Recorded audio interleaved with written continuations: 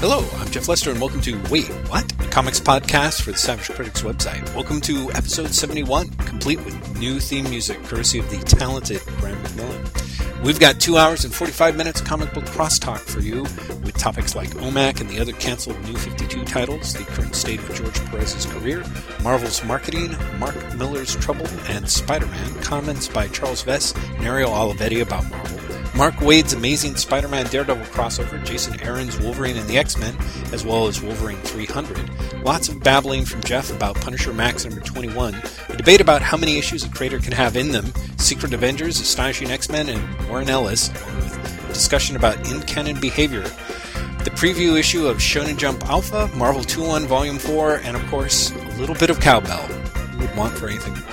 We hope you enjoy, and as always, thanks for listening. Hola. Hola. I don't know why that was so funny to me, but I'm like, somehow there was something really hilarious. I'm like, Graham, if you're going to try and pass yourself off as like your housekeeper or something, it's not going to work. Damn it! It's all gone horribly wrong already. I have to say, even in the old days when it was just answering a telephone and not, putting on a headphone and Skyping, I don't think it would have worked for you. So, damn it. It's all gone horribly, horribly wrong. I can't go on. I know. The podcast ends here. It pretty well would have to. Although I'm entertained by the idea that if I hadn't caught on to your clever ruse, it would have continued, and we could have continued to talk about comics, you pretending in a, very interesting accent. You're saying my accent let me down. Okay, I'll try and remember that. Yeah, it may be a bit of a tip-off, man. So do you know why I'm actually genuinely frustrated? No. I'll let the listeners in on this. After our conversation a couple of podcasts ago, my wife convinced me that I should indeed try and write a theme song for the podcast. Yes. So thanks to the wonders of GarageBand, I did that very thing, and then I just realized I deleted it this morning when I was clearing out old files of Techland stories that I didn't need anymore. No. Yep. You didn't. I did. I know, seriously. Oh, I'm really, really, really frustrated with myself about that. Well, can you tell me?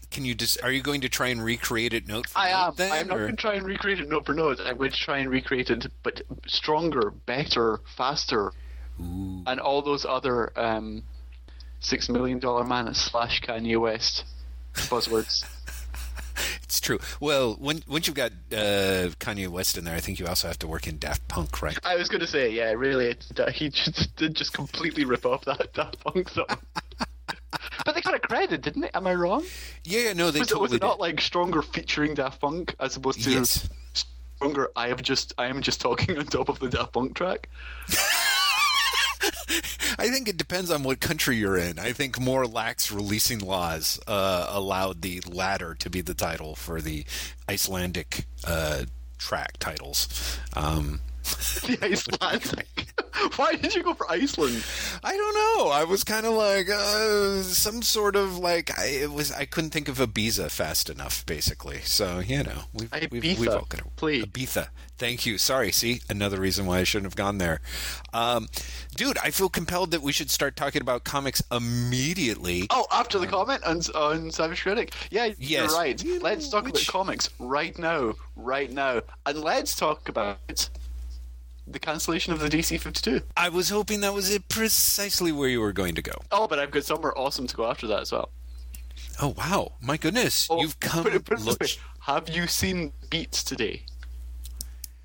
Not...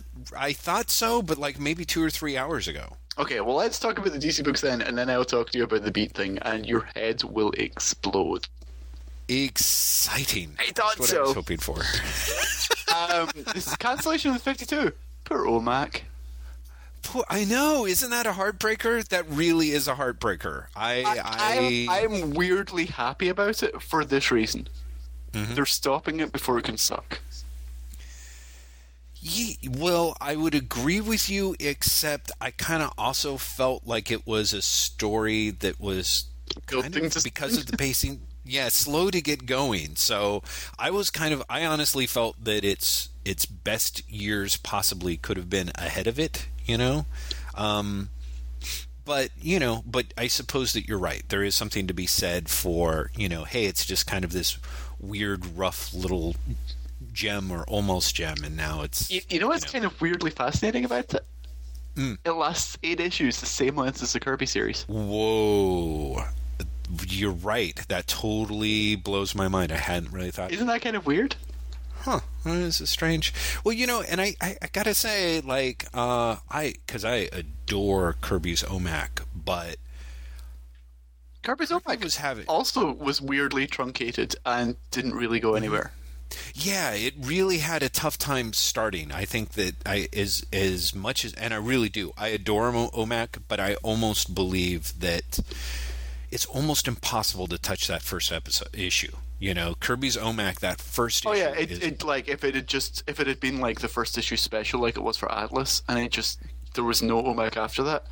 Yeah, I think it's the sort of thing people look back and be like, "Oh my god, that's perfect. Yeah. Why didn't he do more of it?" Yeah, exactly.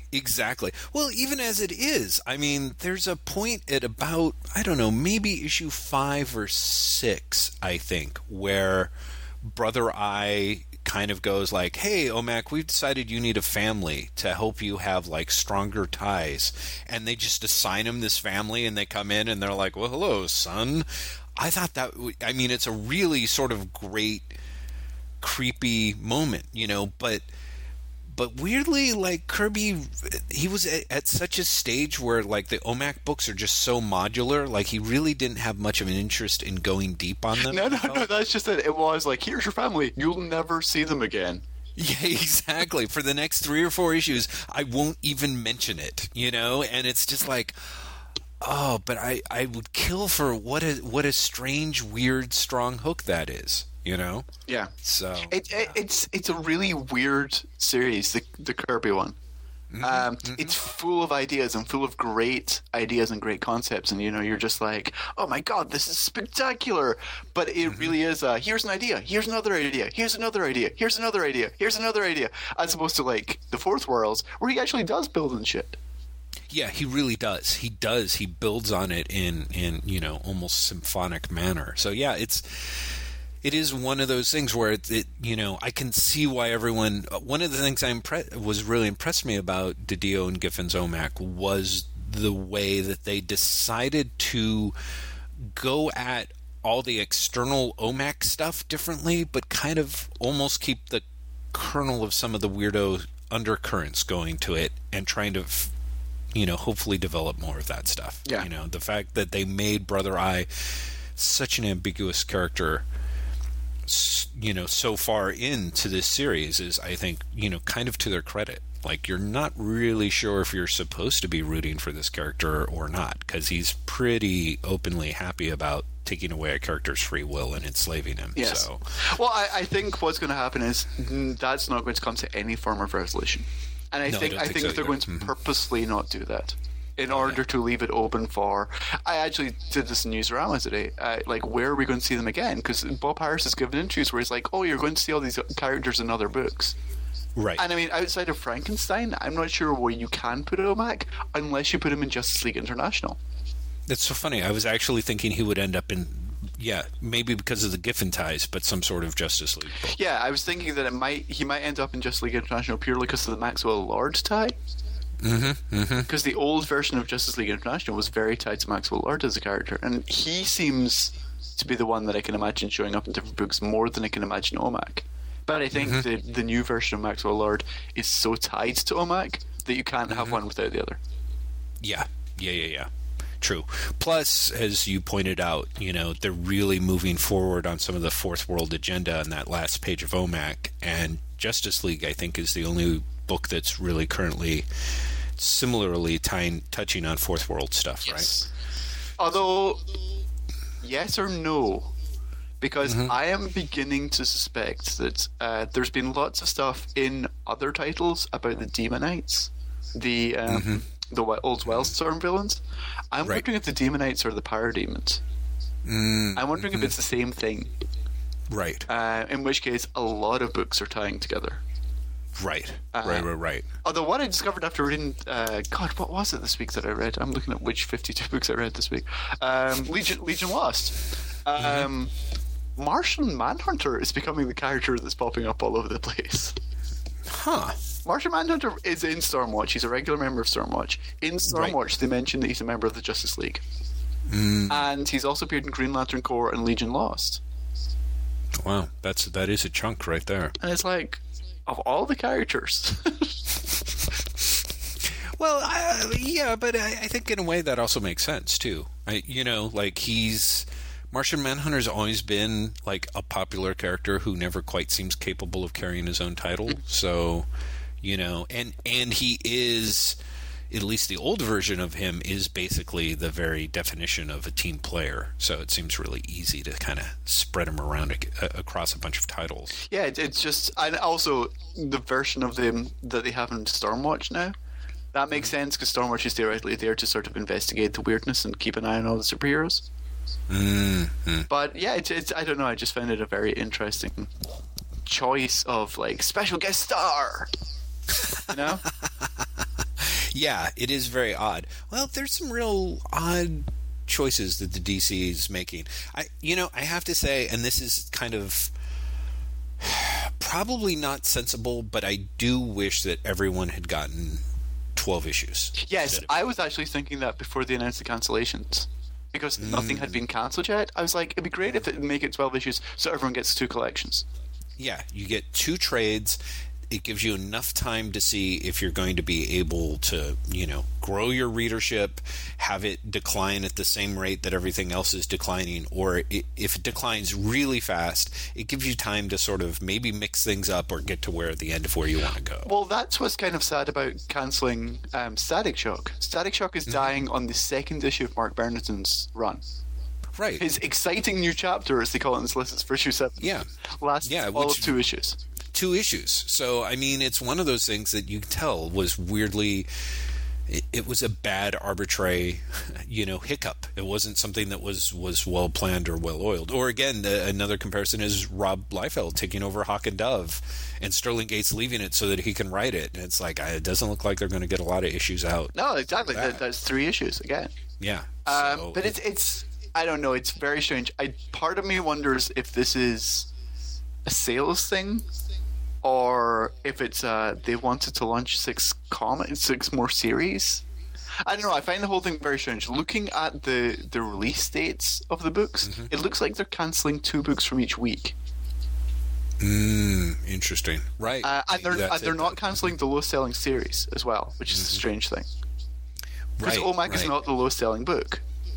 I want to say that Voodoo is undersold by OMAC. Right. So yeah, it's kind of weird. I made a suggestion in an email chain with Newsarama folk that I think they're actually killing the series that have been the most trouble to keep going. I mean, Mr. Terrific has actually been relatively stable, so I think that one might just be killed because of sales. Yeah, but Men of War, Ivan Brandon left with issue 6. Hawk and Dove, Sterling Gates is gone. Static Shock, they lost John Rosen with issue 4. Blackhawks lost its artist after issue 1. Right. So I think it might be a case of like these are really troublesome books, and so I was like, they're low selling and they're problematic. Let's get rid of these. Yeah, I think there's got to be a combination of the two, because like Firestorm has had some growing pains as well. Yeah, but Firestorm has remained fairly consistent. Yeah, so as long as that's the case, yeah, no, I think you're right. I think it's a combination, and I sort of see it. I just still sort of kind of wish in a way that 1 year. Like you get a year, and it's like that gives everyone the time to work things out. Yeah, it's a shame that it's happening with issue 8, which really does seem weirdly arbitrary. It really does to me. I really kind of get the sense they're like, okay, well, we want to bring these in, we want to factor that. I mean, in theory, I don't have. Yeah, I think it's like, well, we've got 6 issues that we want to bring in, at once. And we can, make them more of a mini wave if we clear the deadwood at the same time. Yeah, exactly. I just wish they'd waited a bit longer. Yeah, I think so too. I would have been much happier if they'd figured out a way to cycle that in and out. So it's... And I'm sorry about Static Shock, too. I mean, I'm sorry that it was troubled, but I remember... I think that's the other thing that's really weird is for people who were committed to waiting for the trade, like there's a whole bunch of these titles that are going to be gone before they even get a chance to check them out. You know what I mean? Exactly. But at the same time, I think that I am almost tempted to be like, that's okay. Well, do you know what I mean? Like, I trade from waiting... the sense of the marketplace, or you mean? Yeah. Mm-hmm. I feel that trade waiting is something that makes an awful lot of sense from a reading perspective, but I also completely understand why it does not make sense from a publishing perspective. No, totally agreed, and I see like Hibbs's argument for it. On the other hand, part of me is like, if you cancel a book at issue 8, pretty much you're dooming your sales for your first trade to never go anywhere. You know what I mean? That's not necessarily true. I think OMAC will sell fine in trade. I don't think so. I think OMAC will sell as well as it ever would in trade. Maybe, but you don't know. But for me, I just see a bunch of retailers, I think quite rightfully, saying there's no reason for me to hand sell this OMAC trade because there's never going to be more than one of them. Well, I can definitely see that for Mr. Terrific, definitely. I think Mr. Terrific is going to basically... I'm not even sure it's going to make it out as a collection. Yeah, I sort of think so too. Yeah, because Mr. Terrific is... You remember my adoration of Mr. Terrific before it actually appeared, and my defense of it as it was coming out. Like, I didn't buy this week's. I was like, really? I can't support it that much. Like, I really, really, really want to like this book, but the truth is that I'm not really liking this book. And the problem is that it's not... Like, there will be no reason for this trade to exist, and unless the characters will appear in other series to such a point where they'll be like, and here's where the story began. Right. I can't see any reason for these books to exist. I mean, Men of War, Blackhawks, I think there's going to be a real problem finding an audience for those. Hawk and Dove might sell in the Liefeld alone. Maybe, but but here's my thing. I honestly feel if you had 1 year, you know what I mean, the retailers would more or less have to order that first trade and not know whether or not there's going to be a second trade. Just you know? Yeah, so it's kind of this idea of like, well, maybe we'll give it a go. It also gives it a case for... it seems. I know that obviously when they tried to open up the New 52 to a degree of different titles like iVampire or Our Men at War or whatever, that the idea was to probably to attract people in the digital market rather than the trade market. But it does seem strange to me that if you're going to cancel some of the more oddball titles early enough, that they don't have a chance to really make a go of it, Like, it's possible that something like Our Men at War, Blackhawks could theoretically somehow sell well enough in the bookstore market, supposedly the way that other titles like, I don't know, Jonah Hex or whatever supposedly were able to do, such that you're able to, that it's worthwhile to continue the series. But now you've got this super weight of... you're just cutting their legs out from under it in the direct marketplace. And while I think it's smart, it's like, okay, well, maybe it is better that none of these things get traded, because in theory, all these issues are going to live on the DC app for $1.99 forever, right? In theory, yeah. Yeah, so I mean, at that point, you can still come up with ways. Who knows? Maybe at that point you drop them down to 99 cents and see if you get, Well, here's the other thing for it. Yeah, DC has created their 100-page spectacular format. Because all of these books are getting killed at their 8th issue. You can collect the entire series in 2 issues of those. Right. Like, so that might even be a better way of reprinting that stuff. Yeah, it might. It very might well be, especially for stuff that as much as I love OMAC and I think that it's fun, it's unless they turn unless they really turn the corner in the last few issues, it's fun in a very disposable way. Yeah, it's entirely throwaway. Yeah. Yeah. So I kind of think that there are ways that they should figure out, kind of maybe they should take some chances on trying to figure out how to sell this stuff in, the digital market, and do a 100-page collection sort of thing, or even like a 100-page collection of them as like a true 100-page giant, in the sense of you get 4 of the titles. They've actually just done this last week. Mm-hmm. They had The Edge. I think, no, it was The Dark. It was the 4 of the Dark books. Oh, right. The first issues of them. Which, again, it'll be interesting to see how that sells. Right. Is that announced for the newsstand then? No, direct market? It came out last week. Really? Yeah. Oh, see, I was totally not aware of it. Huh. Fascinating. So would that's Justice League Dark, and then is it Animal Man, Swamp Thing, and something else I'm thinking of, or is it... I'm going to go check. Yeah, please do, because I'm terrible at figuring out what the Dark titles would be unless it's actually in the title. Let's see. Maybe it wasn't last week? What? Here it is. Because they're calling it DC Comics Presents the New 52 on their website. It's Animal Man, Justice League Dark, iVampire, and Swamp Thing. Interesting. Okay. Right. All right. Huh. And that, you said already came out? Came out last week. No shit. Huh. Interesting. I was not aware of it. I hope that works for them. I think that's actually a really clever idea. We'll see how it goes, because I don't know how the sales are in those DC Comics Presents books. I don't think they're good, but it's a shame because it's a great format.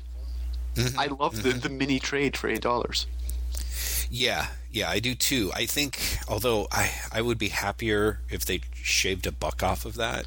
I'd be happier, honestly, if they shaved a couple.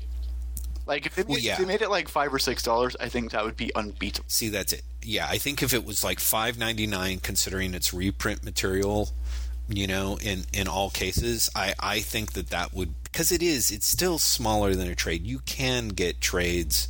You can get trades for $8. $9.99. You can get them for $10. Yeah, but the trades you get for $10 are like 4 issues. Yeah, unless it's like a vertical launch, and it's here's our specially priced $10 trade for 6 issues.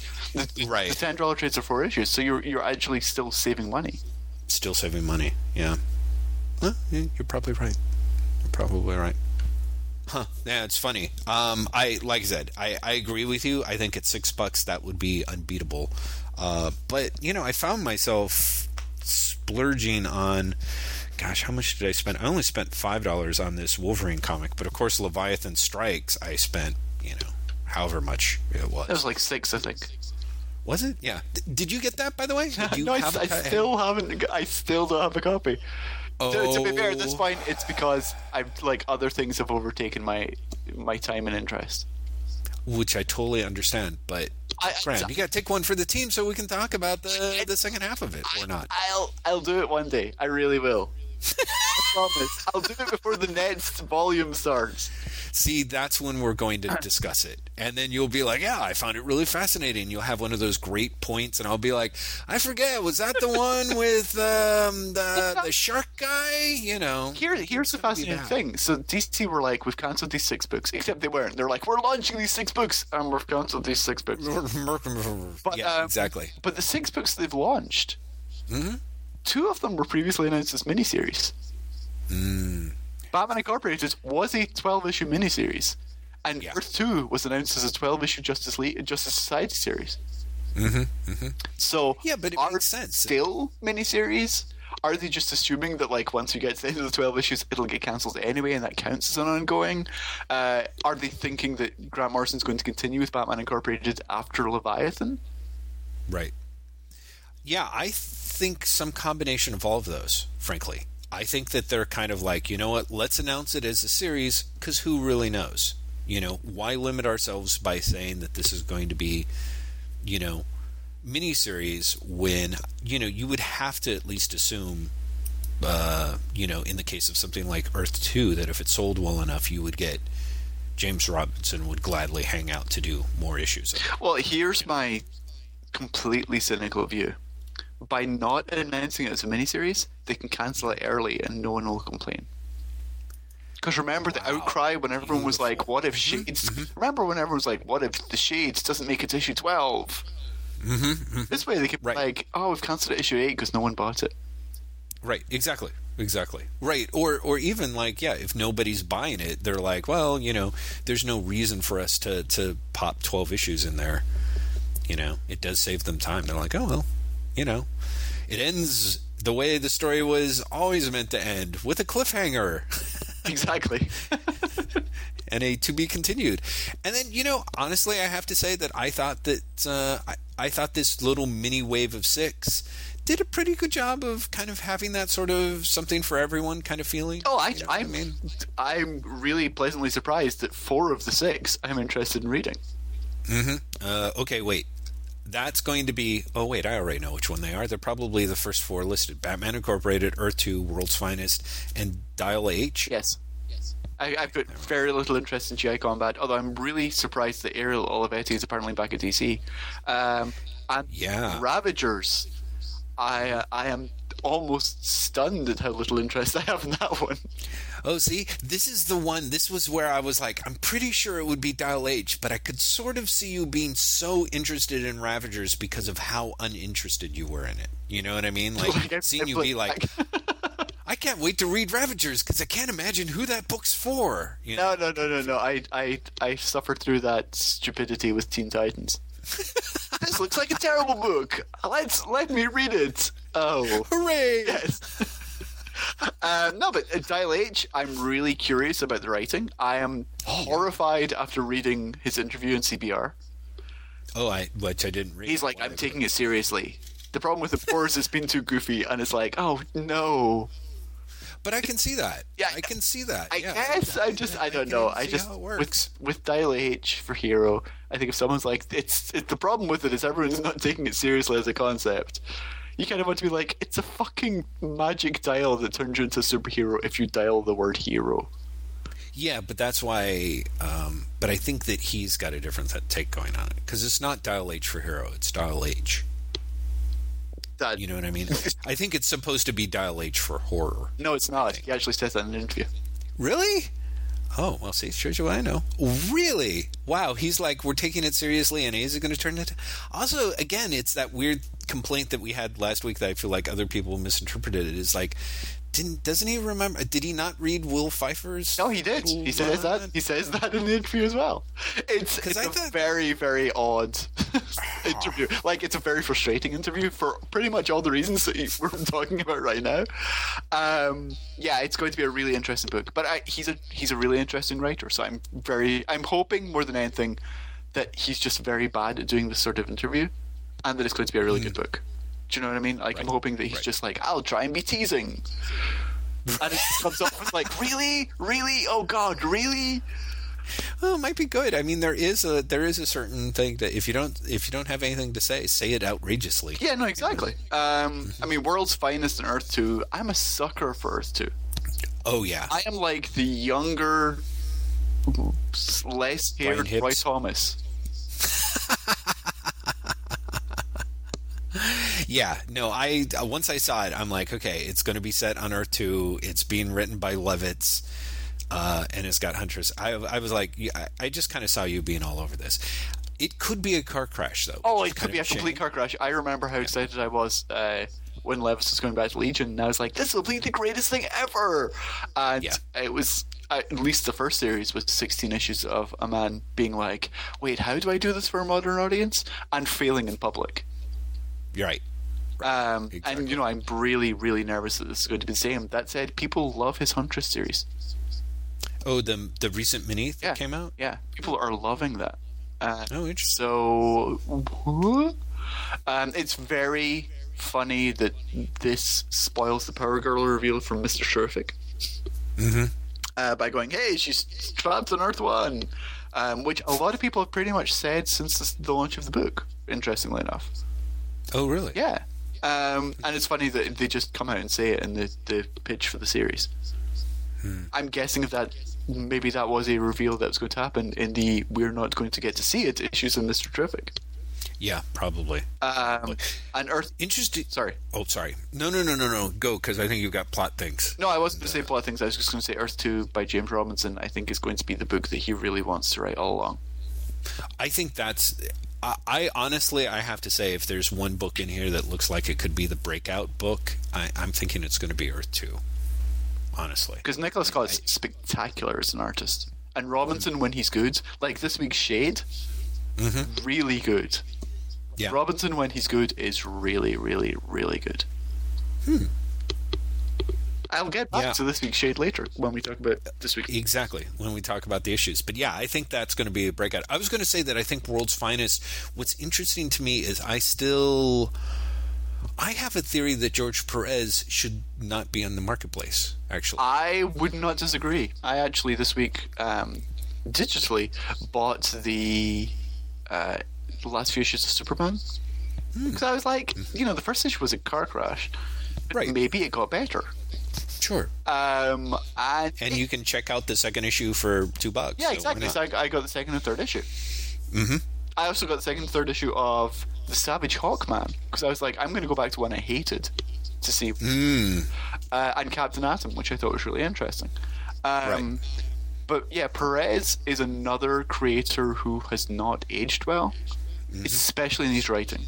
I think his art still has a certain thrill. See, I don't think that's true. I mean, I used to think that was true, but I really think after the big old flop that was his and Wade's Brave and the Bold, where there were a lot of people in the comments who were just like, the art's too busy for me. I honestly think that his style has a certain amount of appeal for a very small demographic that may well have left the marketplace in large numbers. Like, I just don't think, because again, Titans the game, I don't know if anyone... It's true, that sort of disappears, didn't it? Yeah, so, I mean, you're looking at a number of projects where Perez was being pushed, kind of to the forefront as artist, and it did the opposite of performing. Well, no, but to be fair, I think the Titans game thing disappeared not just because of Perez. I honestly think at this point, the new Teen Titans as a brand, especially the Wolfman Perez Teen Titans, has no value in the current marketplace. I think it's just too old.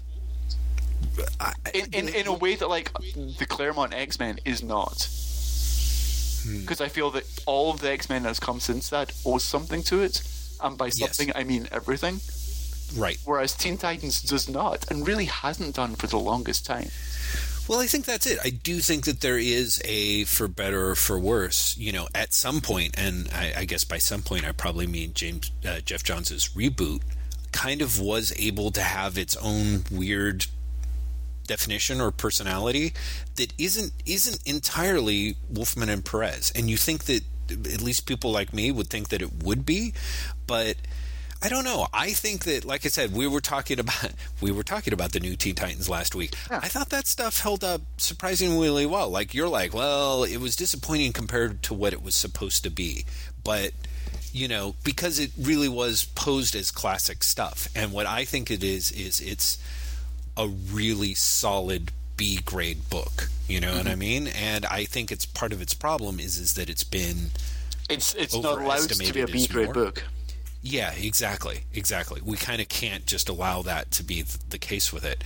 But I do think that if you're at all right with the idea of it having no value in the marketplace, I definitely think that George Perez's art style is close enough to that his work is just similarly devalued.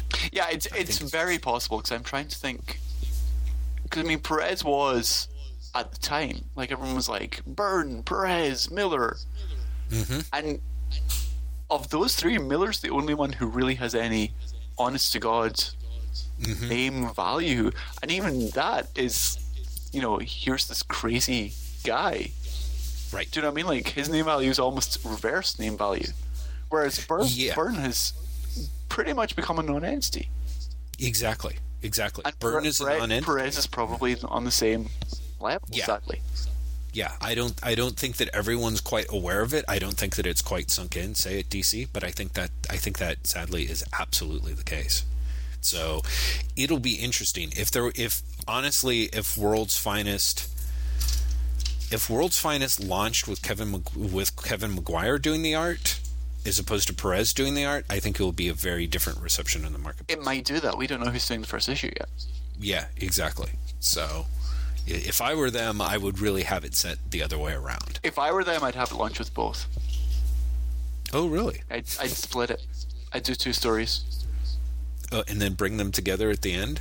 I'd just do 2 stories, and then, like, the next issue, wherever, Perez's art can start, or Maguire's art can start. But I would do the first issue with both artists in there. Right, to give them the sense, to give you a visual continuity to it. Yeah. So that when one or the other takes over for an arc, it's not... Because let's face it, those two guys are not going to be mistaken for each other. Exactly. I mean, they're very, very different artists. Yeah, exactly. But in a weird way, they're both very dated artists. I think Maguire also has a devalued presence. Interesting. Well, I mean, think of what Maguire's done since Justice League, since his breakout book. Like, he's not had another big project. No. And even each time that he's come back to Justice League, it's been to slightly lower and lower returns, I think. Yeah. So. I mean, the true value of Justice League, that era of Justice League, I think, if everyone's honest, is Giffen and DeMatteis.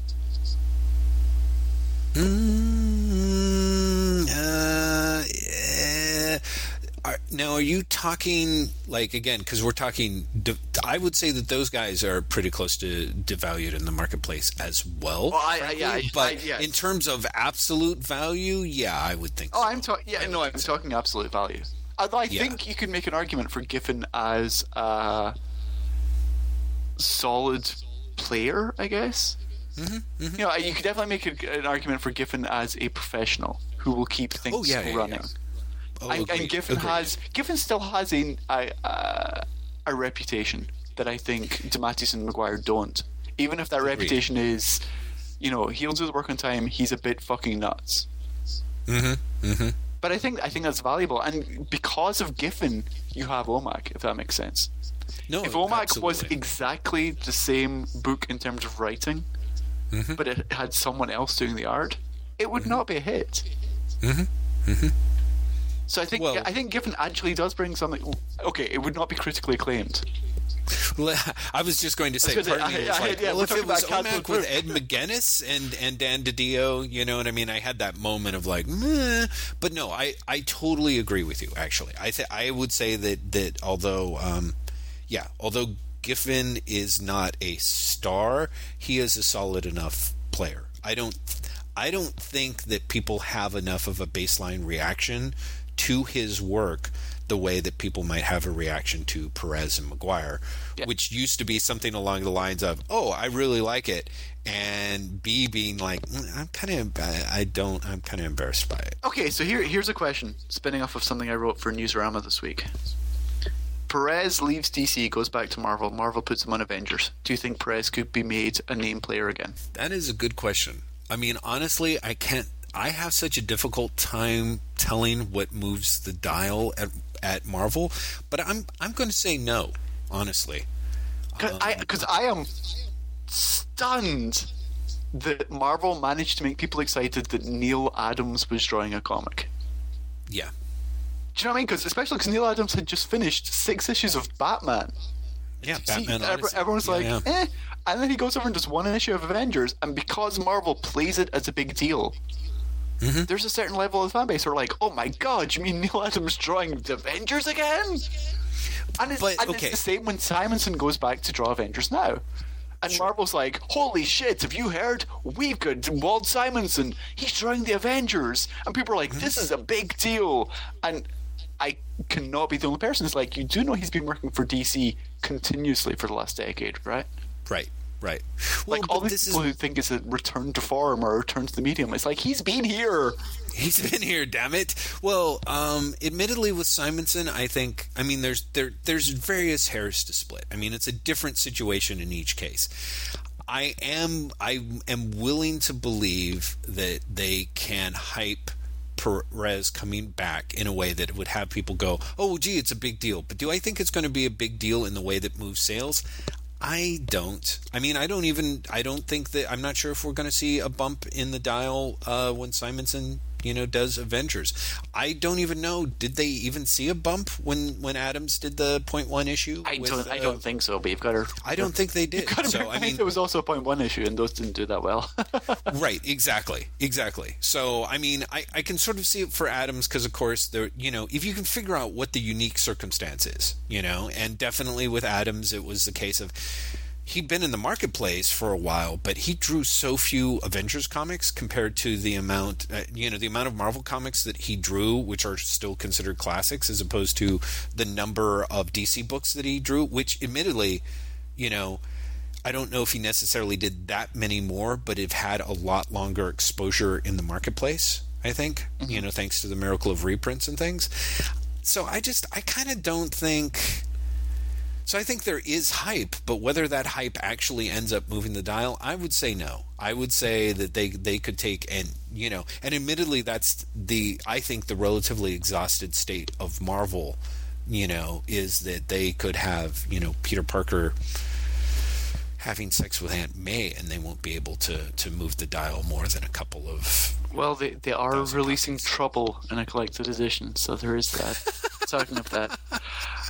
Yeah, but that has everything to do with the fact that Miller can move 50,000-60,000 of Kick-Ass more than anything. What was kind of crazy? Tom Brevoort in his Farm Spring admitted that Trouble, when it started, was going to be an official retcon of Spider-Man continuity. Ah. And by the time it finished, he said something like wiser heads had prevailed.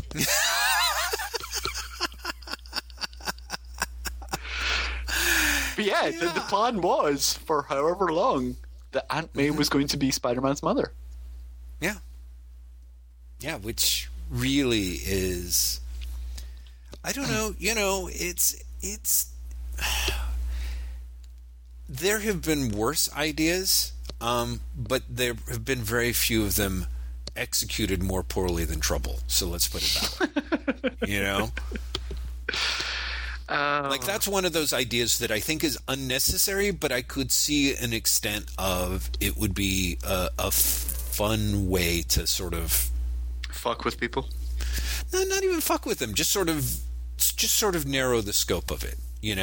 Add some little extra layer of behind the scenes poignancy to bring something new to the Peter Parker Aunt May relationship, even if it's a relationship that it's something that the readers know. But yeah, Trouble. But and again, I can see Miller being like this brilliant guy of thinking oh, I'm going to bring back the romance comic, and the way I'm going to do it is by tying it into Marvel continuity, so that by the time the last issue comes out, people are going to be like, oh my fucking god, I've got to buy this trade, and then they'll be calling me going, Mark, you're so great, and I'll be like, I know, let's go make movies, and they'll be like, yes, I can see that playing out in his brain, sort of like one of Homer Simpson's unending reveries where he just sort of sits there drooling for 10 minutes. But yeah, clearly, oh god, Trouble was so bad. You have read it, right? Oh yes, it's one of those things that you read and then you're like, I wish I hadn't. I really wish I had not read this comic. This comic is going to stay in my brain now. It has stayed in my brain because it's one of those things that I love it because I love Trouble because it is this fantastic admission of how damaged Mark Miller is in a way. To me it really is one of those grand moments, because it's always this is going to be a comparison that, as always, will reflect poorly on... I was going to say, is this one of the moments where you admit how troubled you are? Yeah, probably. It always reminds me of when porn stars try and act like they're regular people, and they try telling regular people jokes, and they're inevitably something kind of terrifying and filthy and humiliating and degrading, and they don't even know, and they kind of assume that that's the way that people talk in real life all the time. Do you know what I'm saying? I really don't, but I love it.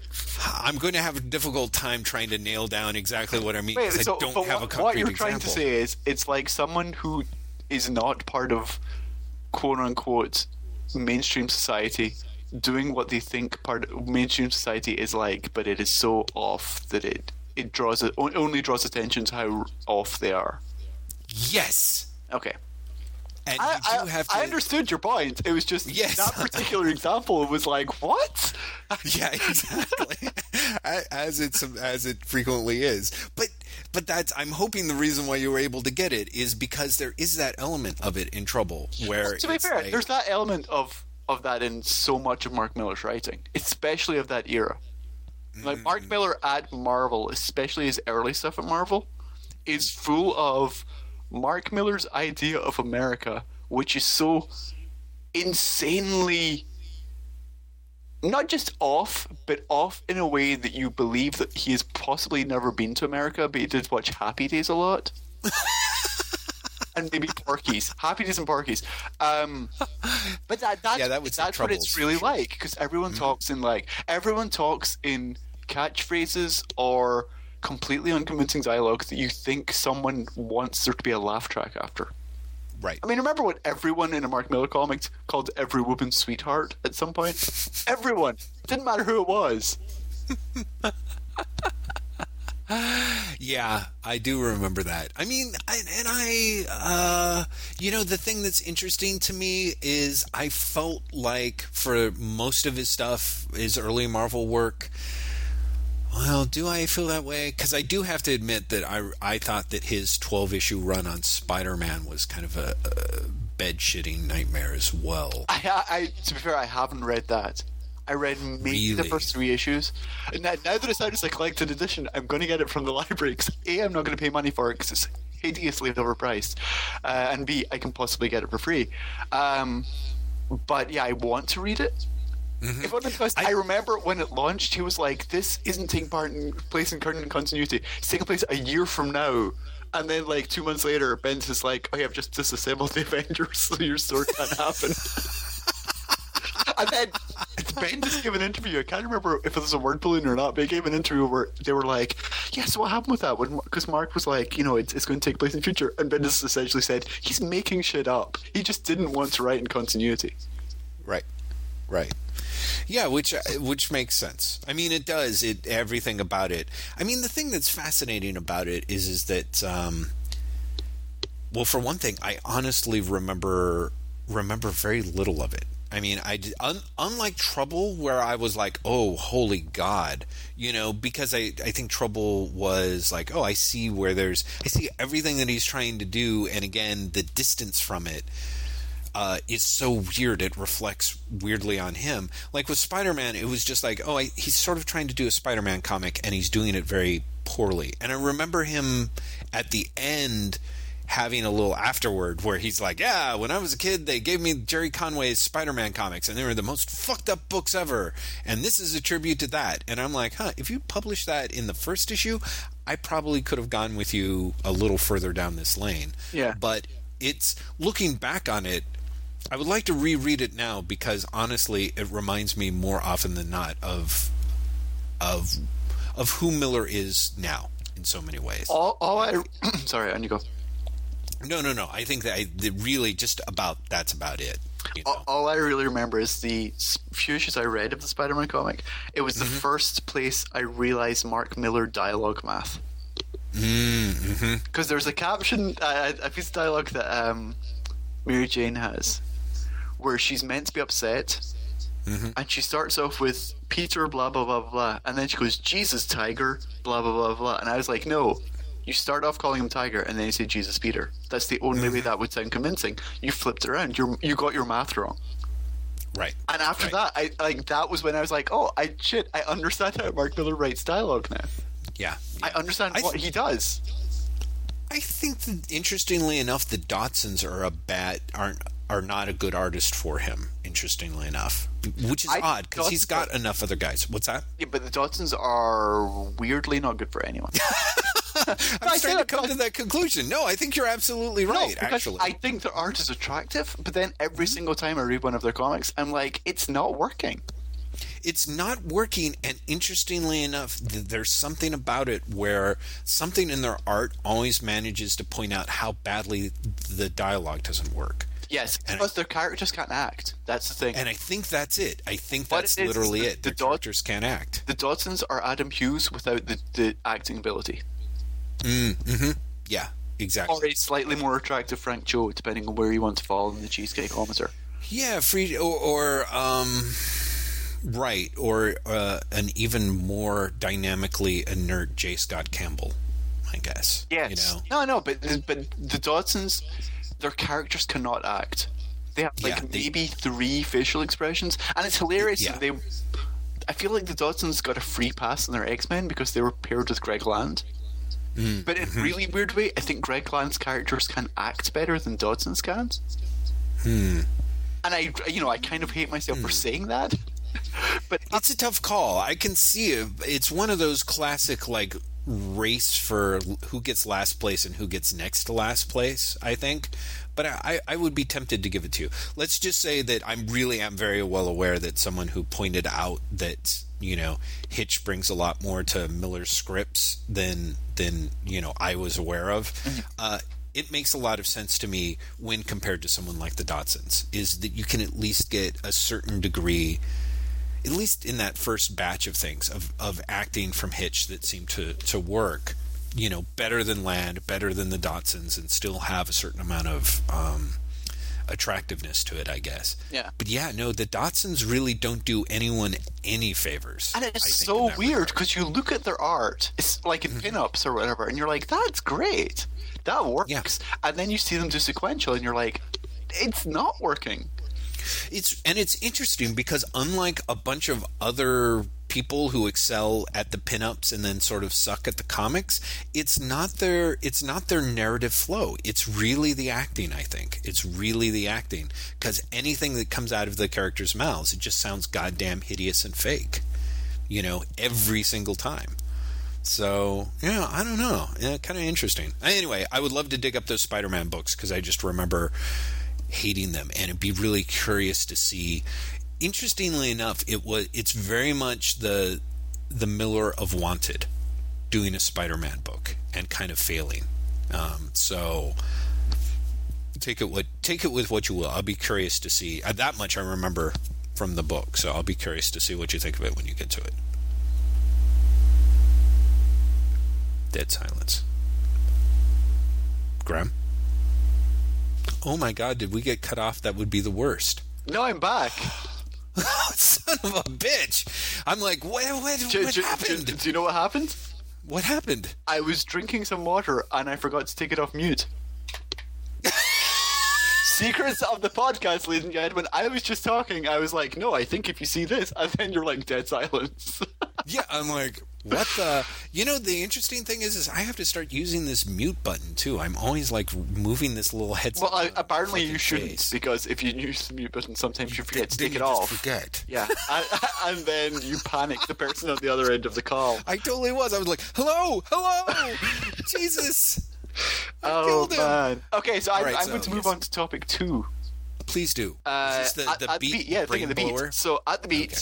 Todd Allen follows up in a Publisher's Weekly story that Hibbs is actually quoted in about the shitty ability of Marvel Comics to keep their collections in print. Yes.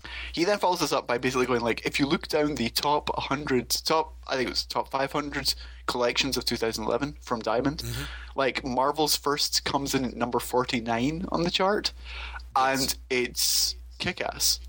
Yeah, I was about to say, it's Miller at 49, 59, and 64 or something. Right? But if you read the comments, Charles Vess appears. And here's Charles Vess's comment, and this will blow your mind. It would be nice if they actually paid creators whose work they are reprinting. A year after their Warriors 3 collection, which featured a cover and over 100 pages of my work, I received one comp copy and no word of any sort of reprint or royalty fee. Of course, it might not have sold very well. Now I see that they are cobbling together 3 or 4 Spider-Man graphic novels into one enormous, hideously produced hardcover. My long-ago graphic novel Spirits of the Earth, which I wrote, drew and painted, is one of them. We'll see what they do about that one. In contrast, DC provides 25 comp copies and a royalty check sent every 4 months. Yeah.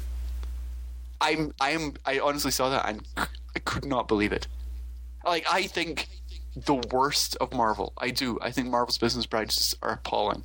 I still had to, like, I was stunned that Marvel would not, like, pay Charles Vess for over 100 pages of reprinted work. Yeah. That I cannot get my head around that. I really can't. Yeah, well, seriously, yeah, but you're not even vaguely appalled that they're not giving him a royalty check for it. I'm not surprised. Graham, I've been making appalled noises at Marvel forever. That doesn't surprise me. It somehow still surprises me. But you really thought these people were getting paid? Like, it was like, I put a quote on a year. Yes. I thought they would get at least one royalty check. I thought the royalty check might be for shit, but I thought they'd get something within a year. Yeah, I was definitely getting the impression that there was very little. And I could be wrong. I guess it's true if I like sat down and looked at it, and I'd be like, holy crap, like, you know, because I'm not as familiar with when Vest produced that work. But yeah, no, I'm not really sure who's getting paid. I mean, apart from Ike Perlmutter on this stuff. I really honestly believe that. The current creators have to be getting paid. Do they? Why? Because they're not saying anything?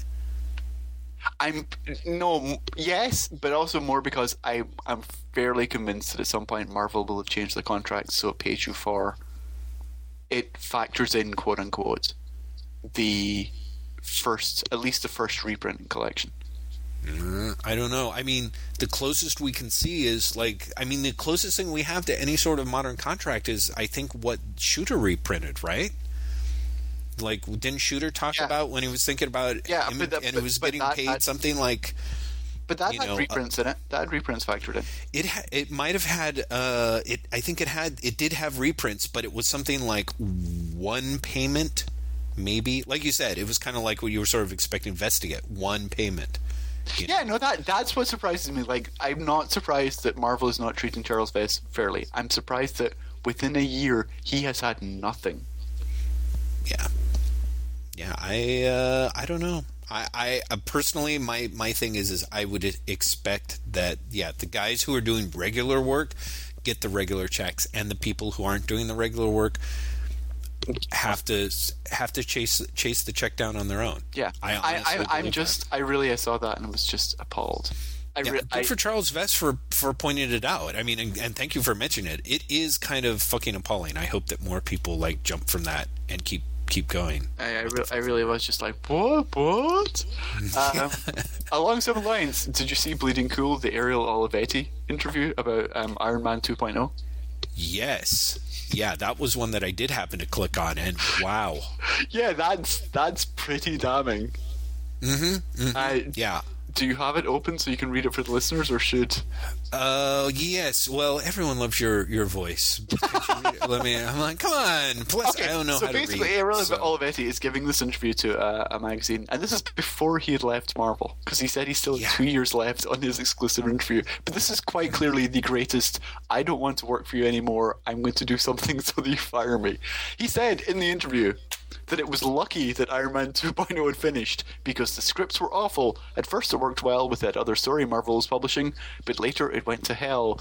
They invented an arch-villain that made no sense, the scripts were backwards, the writers married in the middle, leaving everybody stuck. They put a replacement writer who was worse.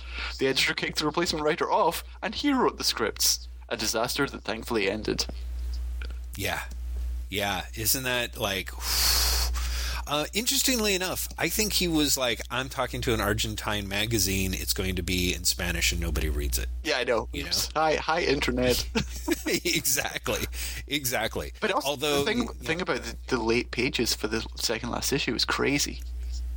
Yeah. I could draw 10 pages and nothing more because the script never came. So I had a week to deliver the rest, and the script was not finished yet. And in the final issue, I drew 5 pages, nothing more. I got the script and they said, how many pages can you do for next Friday? And we had 5 days, 5 pages. Because I called directly, how would you do it? It's impossible. So they called in other guys, and you will see for yourself. The last issues of Iron Man 2.0 are a disaster. There's one woman who's blonde, then in the other frame, it's brunette. It is impossible that in a week all the artists could agree and say, man, that blouse you have to draw is red, and the girl who's drinking tea, I did drinking beer. Yeah. Also, the fantastic money quote about this is, McDonald's is also great, and the burgers are disgusting. At one time, Marvel worked like a little clock, but it melted down 2 or 3 years ago. And in the middle of this, they fired about 15 staff, so it was a mess. I'm like, that's, God bless him for saying it out loud. Seriously. I'm like, oh, I don't know.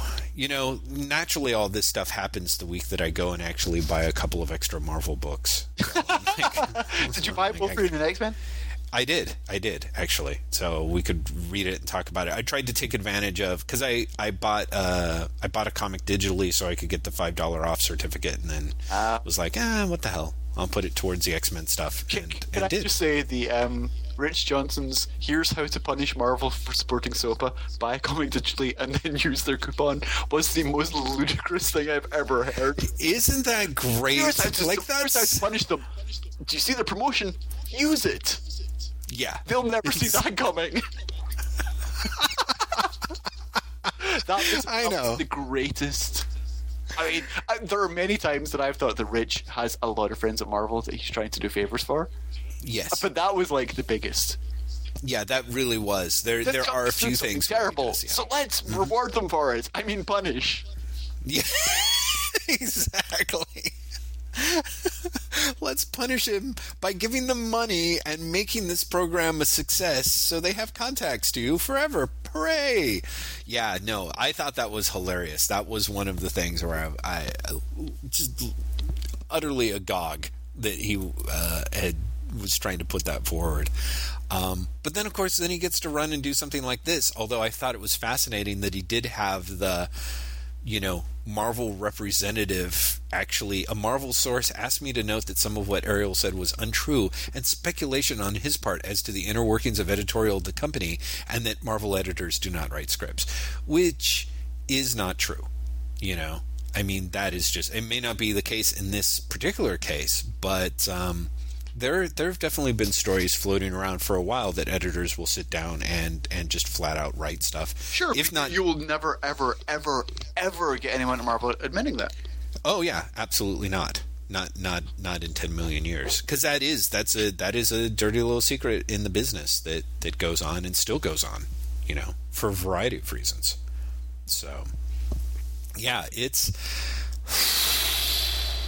Yeah, I think I'm going to have to trim down my Marvel budget, make some adjustments, like stop buying Wolverine. Maybe I can buy, Wolverine and the X-Men. I'm losing Punisher Max, lose one or two other things, and then just, I don't know. Because actually a commenter made a really good point, sort of like, Marvel's hideous. On the other hand, shouldn't we support good books, such as Wolverine and the X-Men? Which kind of, I was like, well, I'm kind of at that stage of I don't know, frankly. Well, here's the thing, because I understand the urge to boycott, but at the same time, Wolverine and the X-Men is just a genuinely good book, and it has a lot of qualities that I would like to reward.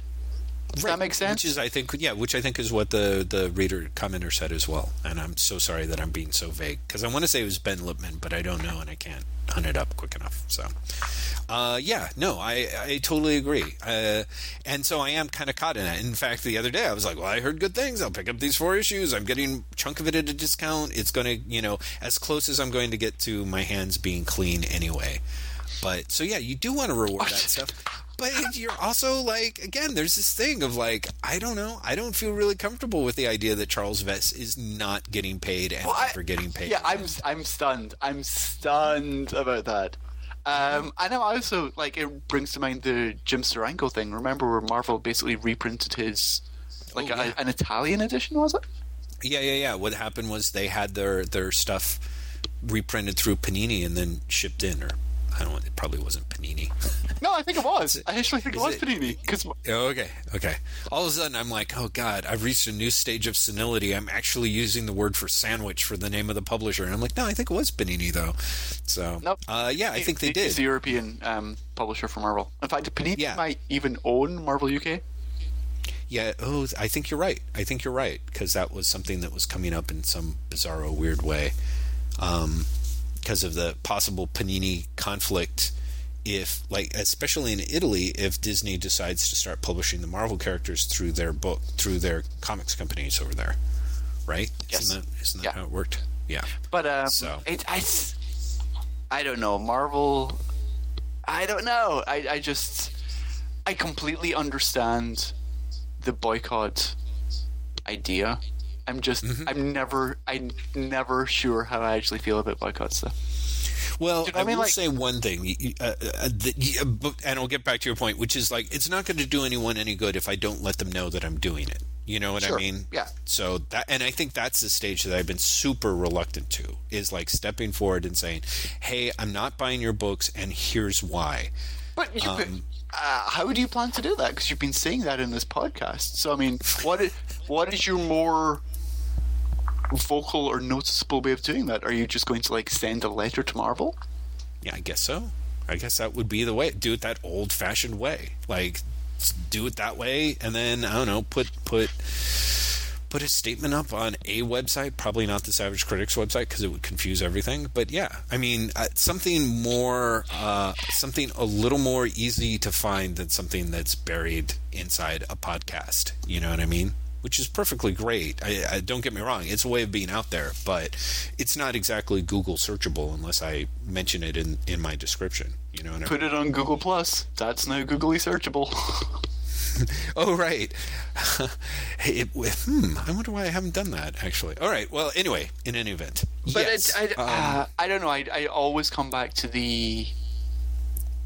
You know, you're boycotting the publisher, but you're also boycotting the creators, if that makes sense. Yes, no, I definitely understand that, and it's frustrating. On the other hand, A, things aren't going to change, and B, in theory, those creators, the marketplace is screwed up, but the creators can make work for themselves.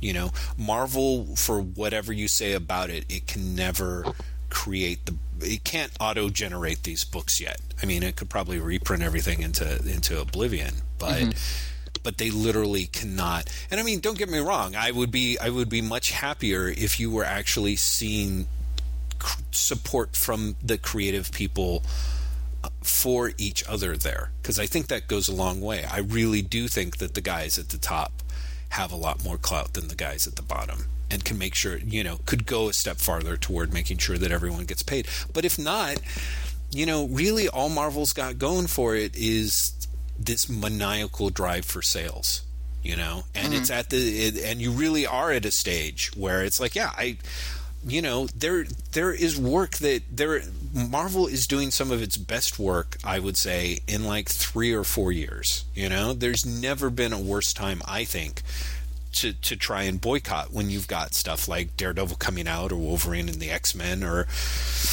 you know, 3 or 4 other titles in there that I'm not even thinking of. You know, but I am really starting to be like, you can't have it both ways, though. You can't turn around and be like, oh my God, do you see what they're doing to Charles Vess? That's crazy. Now I'm going to go out and buy 6 Marvel titles, you know? Like, I'm kind of like, you know, because you're just feeding that beast. No, I know, you know? I know, you're right. So I mean, and that's the part that's problematic for me is like, you know, it's like I see this thing from Charles Vess, and maybe, you know, the sensible reaction is to do what a lot of us have been doing, which is feel incredibly guilty and then very silently read our Marvel comics over and over again. I don't know. Is that the sensible reaction? I'm not sure. I think that's maybe a common reaction. I'm not exactly. I think you got common and sensible completely mixed up there. I think you're absolutely right. I think you're right. So, yeah. Oh man, actually, now that I think about it, I had a huge number of Marvel comics yesterday that I purchased. Oh, that's the other thing. I guess I'm going to be jumping off. God, am I going to jump off Secret Avengers? I probably should, but now that Rick Remender's on it, I don't know. Fuck. Anyway, so let's talk about some of the comics that you bought. I know. So tell me, please, dude, Graham, what else did you get? Or are you ready to or is there more comics news? Is there more comics news? I don't... Show me to be an utterly duplicitous bastard. No, I don't think so. I think we should concentrate on your duplicity. I like... I am buying Marvel comics. I'm not boycotting them at all. Right, exactly. So, I mean, why are you the duplicitous one? You have more morals than I do. That's what I'm saying. Like, I'm talking about boycotting them, and I just came back from the store of like, yeah, of course I bought 9 of them yesterday, so, you know. What did I buy? I bought 2 Marvel comics yesterday. Oh, on a trade. I bought 2 Marvel comics on a trade yesterday. Okay, well, what were your 2 Marvel comics? No, wait. One of them must have been Wolverine and the X-Men #4. Yes. That hit the stands. Other one was, you're not reading Journey into Mystery, otherwise I would guess Journey into Mystery. No, I'm going to wait for the collection of that, which is really soon, right? If not, it's not already come out? Yeah, it is really soon. It's probably this month. Okay. I think. Yeah, it's right around the corner now. And I'm really looking forward to it because everyone talks about it. It's like, this is the book. Mm-hmm. Mm-hmm. Yeah. The other one, to be out of your misery, is the Amazing Spider-Man because it's the first part of the Daredevil story. Oh, right. You know, it's so funny. I even retweeted Wade's, thing on it. I totally didn't grok until after the fact that it was in Spider-Man and it concludes in Daredevil. So, how was the first? It's very good. Yeah, it's very good.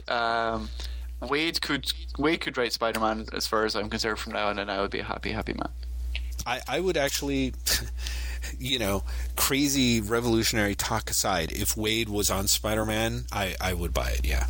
I especially like the Spider-Man is incredibly bad at trying to have a one-night stand with Black Cat, who turns him down. I don't know why I found that so amusing, but I really, really did. Especially because she says that reeks of desperation and acts.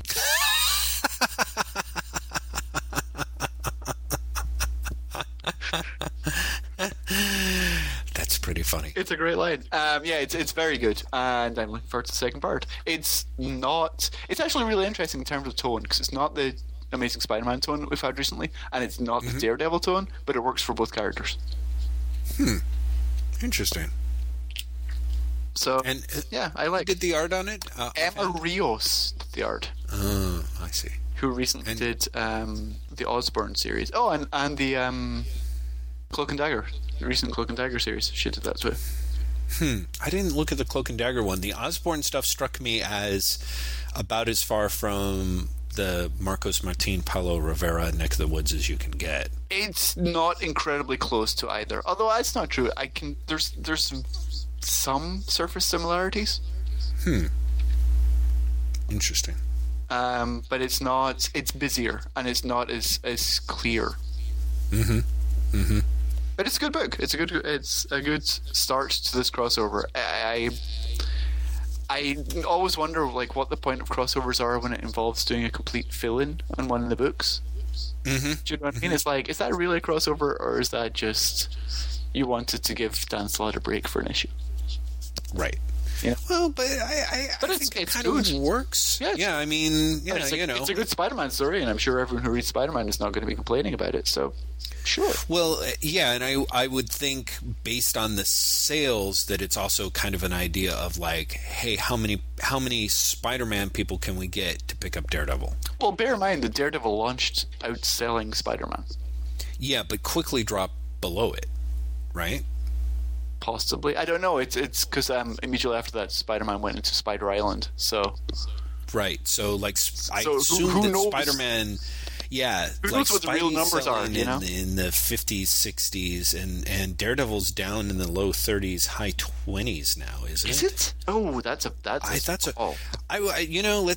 Is there a quick way that we can jump to the sales stuff? Yeah, I'm looking at them right now. Let's see. So, Feared Self. Okay, Amazing Spider-Man sold 57,723. And Daredevil isn't showing up yet, which is a bad sign. Have I overlooked Daredevil, or is it really getting outsold? Oh, I have. That's horrible. 38,000. 38,000. 38,302, which is not horrific, but the fact that it's 20,000 below Spider-Man makes me kind of sad, considering it did launch so high. Yeah, it launched at almost 65,000 copies. So, yeah, I mean, it is one of those things where I'm glad that I'm off, that it's actually much higher, but I can see where there's an idea of like, well, we've got people post Spider Island numbers. Let's see if we can move like 2,000, 4,000 of those into picking up the rest of the Daredevil crossover and sticking with it, you know, that would be pretty worthwhile for them to do, you know? So, I don't know. That's my thinking, but, you know, I was off by a little bit. And now we can talk about Wolverine and the X-Men #4. Which I loved. I just outright loved. I loved everything about it. I thought it was everything I liked about the first 3 issues, and more so. This book has such heart, and is everything I liked about Claremont's run, updated. Yeah. And it's also the most successful X-Men in school story, if that makes sense. Like, it's, you know, they've been trying this forever. New Mutants came back, Young X-Men, New X-Men, all of those books, and this gets it to work. I'm interested in the students in this book. I just thought it was spectacular. And I realized that I loved it a lot when I finished it and realized that it was a $3.99 book that I didn't feel gypped by. Yeah. I totally understand what you're saying. I picked up all 4 issues at a go and read through them, and it was interesting to me. I was like, I wonder what Graham's reaction is going to be, because the 4th one seemed so much stronger and better to me, but admittedly, I'm not a huge fan of current day Bachalo stuff. Although I actually liked it fine on the first 3 issues, but having Nick Bradshaw do just some amazing, like, you know, phase 2 Art Adams work on it was just and weirdly cute art, if that makes sense. Like, there's something very cartoonish about it, which really worked in its favor. Yeah, I totally agree. It was kind of a sweet spot. Like, I don't know if he can do this level caliber of work every issue, but if he can, they should put him on something. If not necessarily, he's the regular rotating in this. Oh, is he? He's on for the next 3 issues. Yeah. So, and yeah, the first 3 issues of Wolverine and the X-Men, I loved a lot. I will be curious how the market takes it, you know, because it is, like you said, it's got a ton of heart. It also seems a lot warmer and less grim, I think, than the other X-Men books on there. Yeah, it's a fun X-Men title. And I part of me is really like, I think a lot of people, the people who've been clamoring for that on the internet, are going to love it. I have a sneaking suspicion, in a way, that it's not going to that make work against it. I will genuinely be heartbroken if this just collapses in sales. Right. I really will. I will be so sad if this just plummets. Yeah, and I mean, it might not. It might not. I mean, I've been sort of saying, like, because I picked up, first off, I also picked up Wolverine 300, which by Jason Aaron, and was really pretty terrible, I thought. I mean, I know some people who actually really liked it. Matt, who works at Comics Experience, thought that it was a good, fun issue, but I thought it was kind of a mess, and it really had... what's the word? It continues sort of the tradition of fun, goofy Wolverine that Aaron keeps coming back to, and I'm like, I don't think the readers want fun, goofy Wolverine, so I think it's good that he'll be leaving it. But having said all that, like, out loud, it did make me wonder, well, does that mean that Wolverine and the X-Men is going to similarly fail under my theory, or falter? I guess we'll have to see. You know. Wow, you're depressing. I know. I'm kind of a jerk that way. And you're really, a bummer. I am. I am definitely a bummer. And I could be wrong, because between issue 5 and issue 19 of Wolverine, and is that only, I want to say, I'm like, that's not even a year, interestingly enough. Well, it's not? It's 14 issues. They've done 14 issues within a year? Yeah. Wow. According to the sales chart, issue 5 is for January of 2011, and issue 19 is for November of 2011. Wow. So, not, it's 14 issues in less than a year. That's kind of amazing. Yeah, they shipped the .1 issue and issue 6 in February. They issue 7 in March, issue 8 in April. They double shipped in June, August, September, and September. So yeah, they ended up doing way more, throwing in another 3 or so issues. Isn't that crazy? It's kind of crazy, isn't it? That is kind of insane. Anyway, even though I've dug Aaron's work on Wolverine and even the whimsical stuff, it's still not as strong as the Wolverine and X-Men stuff. So I kind of really hope that he manages to hang in there, because it really was a good book. I really appreciated you and others continuing to sing its praises. So that here's a question: now that you've read the first 4 issues, do you see what I was saying about Aaron being the closest thing we've got to Steve Gerber? Yes. Yeah, I do. You don't agree, but you see why I said it. I see why you said it, and it's not so much that I don't agree with it. I think it probably is just I'm having trouble wrapping my brain around the comparison in a way, just because the stuff that I think of with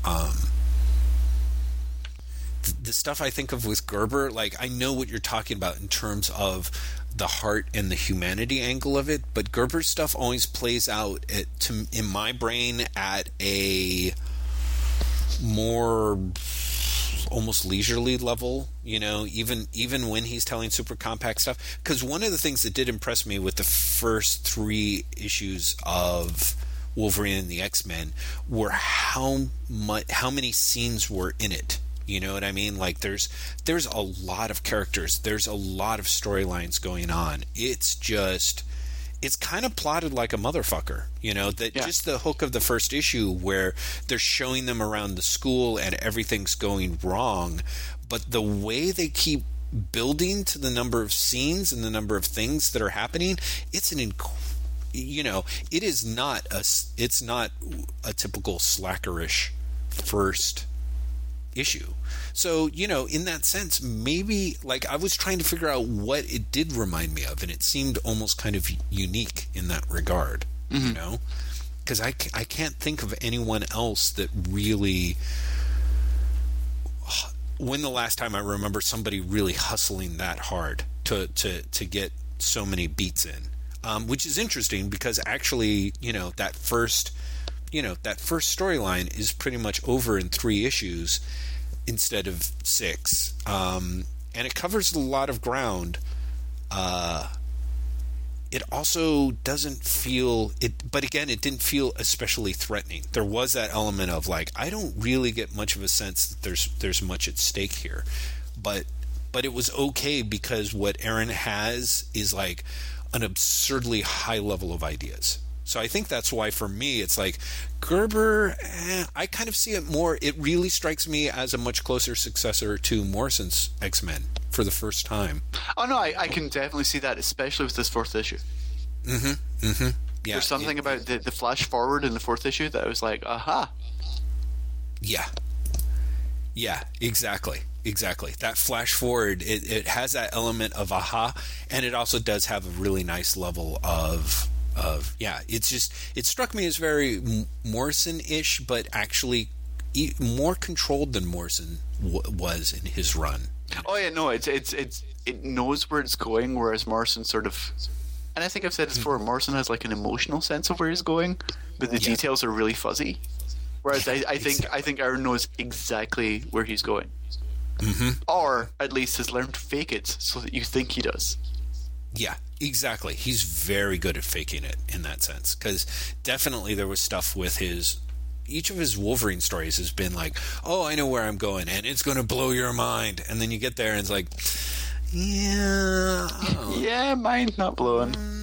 Not blown. Although, I got to say, I love, and this will not interest you in any way, but issue 21 of Punisher Max was fucking great. And I already spoke to Jarrett Kobek, who's a big Punisher fanboy, who feels exactly the opposite. So, So why is it great? I think it's great because Because you have the Punisher in what looks to be his final fight. Like, there just is that kind of sense of, like, you really do get the idea that he's dead, but he just hasn't stopped moving yet, almost before the issue, like, starts, which gives it kind of an extra level of oomph to it. But also because I think Aaron has done a fantastic job of, he's really sort of cinematic in his flashback sequences in Punisher, which I think is this last few storylines have served him well. So even as you get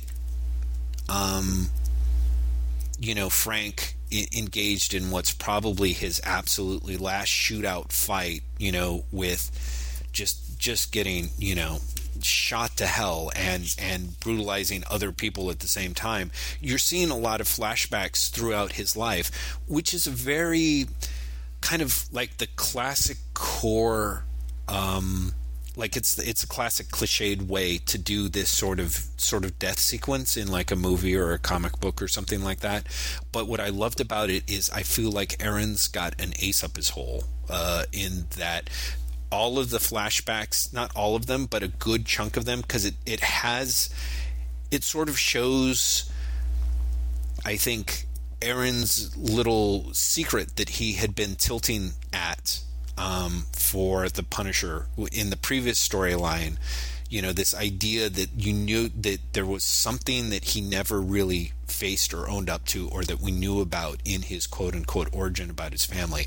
The last little pieces click into place here, because in the course of his flashbacks, you see him with his wife before they're married, essentially, and like one of the first scenes is her going like, don't take this the wrong way, but you're not a very good kisser, and then later they're like in a car and she's like, do you love me? Actually, it cuts in, in like late in the sequence. So he's like, of course I love you. Why would you even ask that? And they're in the back of a car seat together. And she's like, well, because I'm pregnant. And she's talking about like not knowing what to do next and stuff. And you just see him kind of like stare out of the car window with a 1,000-yard stare.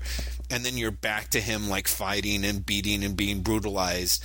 And then you see him basically like, well, I'm going to provide by the family. I'm off to war. I'll see you. And you realize that he is like, Aaron doesn't lay it on too thick. But what he's getting at here is that Frank Castle, who's been out torturing everyone for the death of his family, he never wanted this family. Like, he got stuck by marrying the first girl who he ever slept with and not wanting any of it and not being able to admit it, any of it. And what's great is at no point does Aaron actually have him say this in any way.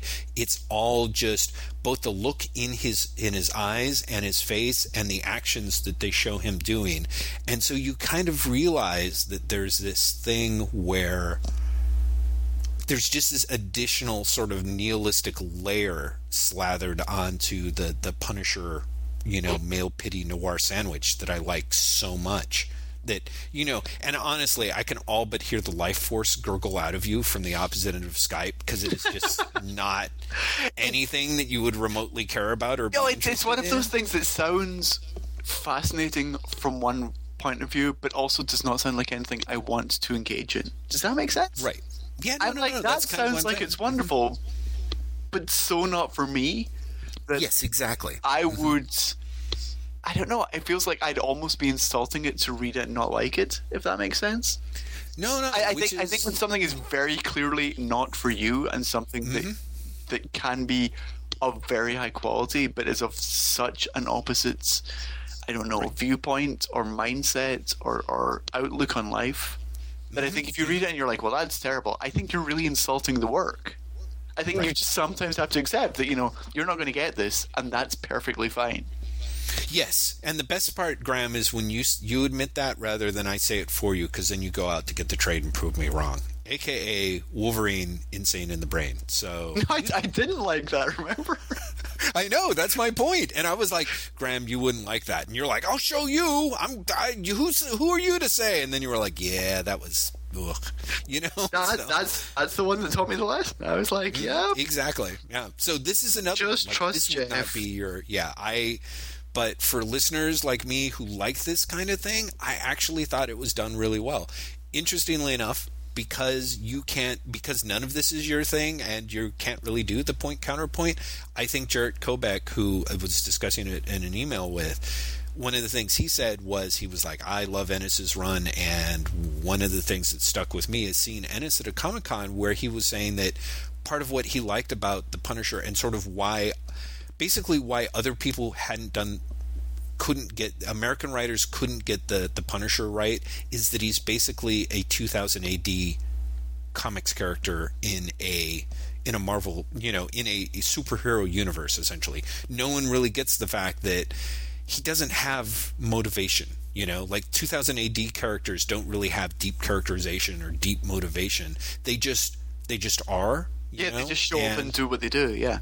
Exactly. And that was Ennis's take on the Punisher. And so there are, I think, those people who might feel that Aaron's attempts to, essentially paint a portrait in all black strokes is not going to work for them either. But for me, I really liked it. I do like reading, very noirish things about anti-heroes who are basically absences, and understanding what the nature of Frank Castle's particular absence or void has been really a good read. So I really enjoyed this issue. What's kind of fascinating for me is when you say that, when you give Jared's point of view, like, I instantly rebel against that. Not that I think that there's any problem with the Punisher as a 2000 AD character. Not that I actually agree with that. But I think just because someone doesn't have motivation doesn't mean that you can't then give them motivation as long as you do it well. Right. I think the best example of this is Judge Dredd. I think John Wagner has done exceptional work filling in the blanks at his own pace, over the 30 plus years that he's been doing the character now, explaining why Dredd's world is the way it is and why Dredd is the way it is. Right. And I would think that would be tremendously satisfying. That's it to me. I actually think, like you said, the trick is doing it well, and it's also doing it at its own pace. And that's what to me, that would be my feeling of what Ennis was talking about. American comic book people can't do well, because American writers are always like, okay, it's going to be a flashpoint of trauma, and we're going to just come right out and flat out explain it to you. But I think there's actually a lot to be said for having a character whose motivations or characterization are oblique even to themselves, and that requires a lot more skill. And like I said, all this stuff that I was saying about Aaron's interpretation of Castle, it may not be there because he never explicitly says it in the issue. It's just very much on how I'm interpreting the scenes that he's putting in there, and especially the order and how they're there, and how Steve Dillon is having the actors on the page deliver them. But is that not a sign of art? For one of a I know, exactly. Is that you can get such depth from implication. Yes. I think is only a positive for the work. Yeah, I think so too. No, I again, it's one of those things of like, man, I like turn around and like, yeah, I mean, I would love having an omnibus of Aaron's Punisher. Oh, I'm sure you'll get one. Because I think that the 22 issues all at a go are going to read like, to me, a really incredibly satisfying, crime novel that exists somewhere right in between the world of, Ennis's Punisher and, but still far from the Marvel superhero universe. I would be very surprised if you don't get that collection. Yeah, I think so too. Although, of course, with Marvel, I think it'll also be out of print. Yeah, exactly. You'll get it, and you'll have to buy it immediately. Or you will never see it again. Isn't that amazing? I mean, it really is shocking that a publisher as big as Marvel has that approach. I'm just glad that you're seeing something like that in the numbers. you know. I That whole was thing. really surprised looking at the top whatever number graphic novels that 6 of the top 10 were Walking Dead. That was just wow. And also a sign that the AMC show really is raising sales because it's the most recent 3 and the first 3. But also a sign that, you know, Kirkman knows what he's doing in terms of the release schedule for this shit. Oh yeah. Yeah.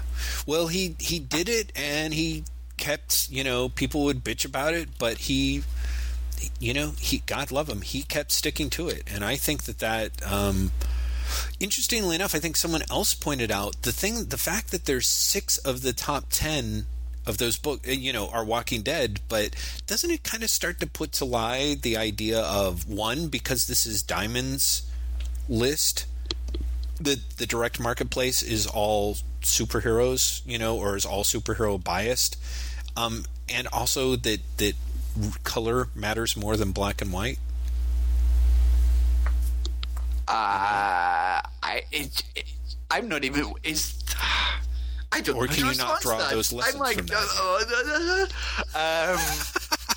I'm kind of blown away by it, if only because I think that the book market is so incredibly different than the singles market. I think when people talk about the direct market and everything to expect from that, I think they're always talking about the singles market. I think all bets are off when it comes to book collections. Right. Well, which apparently really does seem to be the case, right? I mean, at least looking at these numbers. Yeah, I was surprised by the Batman book appearing, I guess. What, Batman Noel or whatever it was? Yeah. If only because I'm kind of surprised there was that much audience for that. I'm not as surprised because I think a lot of people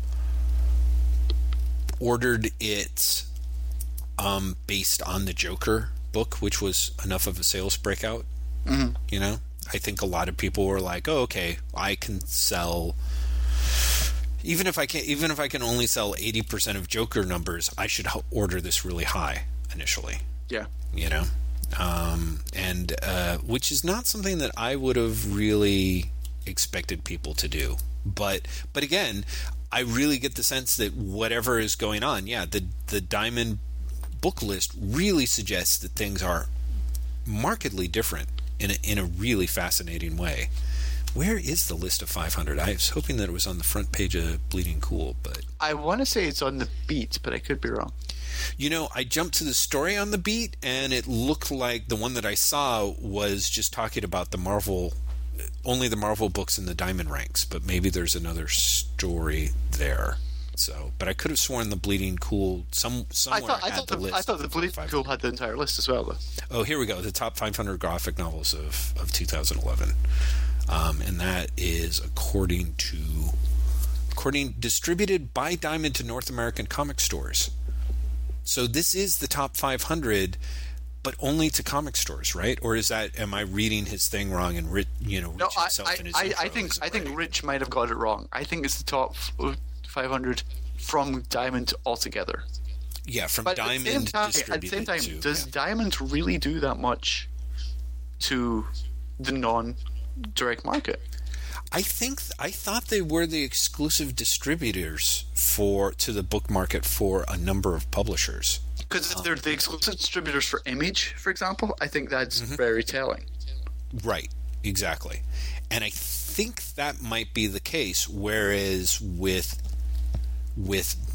DC, I want to say that DC and Marvel both have other deals. Yeah, exactly. So that might be kind of interesting to me.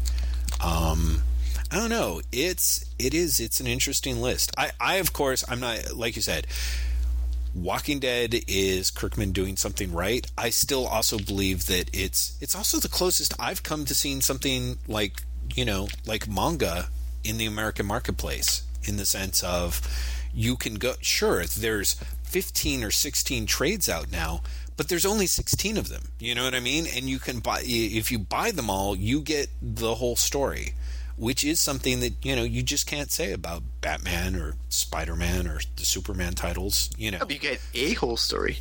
Do you think the whole story is that much more important? Oh yeah, absolutely. I think the whole story is why people are able to sell, why Watchmen is able to place as high in the charts as it does year after year after year after year, or why Vertigo titles are. The idea that you can, I mean, definitely let's not rule out quality and everything, but everything being equal. No, let's just rule out quality. I think that you're going to be able to sell 11, those 11 trades of Y: The Last Man, or however many trades there are, on a more consistent basis than you will ever be able to sell the 11 highest Green Lantern trades. I just think that that's really the case. Batman might be interesting. You might be able to get Batman into a case, where there's enough of the books enter the Batman canon, that you can have 11 books there that might approach the 11 books sold by Y or the 16 books sold by Walking Dead. But I don't think it's going to be as close. What I think stops, because I'm not sure that it's like, I have read everything. I think what stops it is there's so many different competing products at one time that people just don't know what to read. Do you know what I mean? Yeah. Like, say you're like, I read Batman and Son, and I want to know more about what's happening with Damian, and this Grant Morrison story. And then you're like, okay, what's the next book? And you go into the thing, they're like, well, here's the detective run that was happening at the same time, and here's the Shadow of the Bad run, and here's the Legends of the Dark Knight run, and here's the Batman the Dark Knight run, here's the Batman and Robin run. They'll be like, what? Fuck this. But I think that's the case of, I think there are people who are like, yeah, I want to, it's like, I saw the Iron Man movie, I want to know more about Iron Man. You walk in and you just realize there's never going to be any way that you're going to master Iron Man. You know what I mean? Like that sense of like, I want to know everything about this, and then you walk into a comic book store and you realize you never will. Like if you're a 35-year-old and you're suddenly got a light, lit underneath you that you are like, I want to know that whole Iron Man story. I like everything about that guy. You're boned. And I think that's that idea, like why DC was trying with the New 52 of like, hey, we've got new number ones. We're going to have like new trade. We're going to have all this stuff so that somebody can come in and go, where do I start?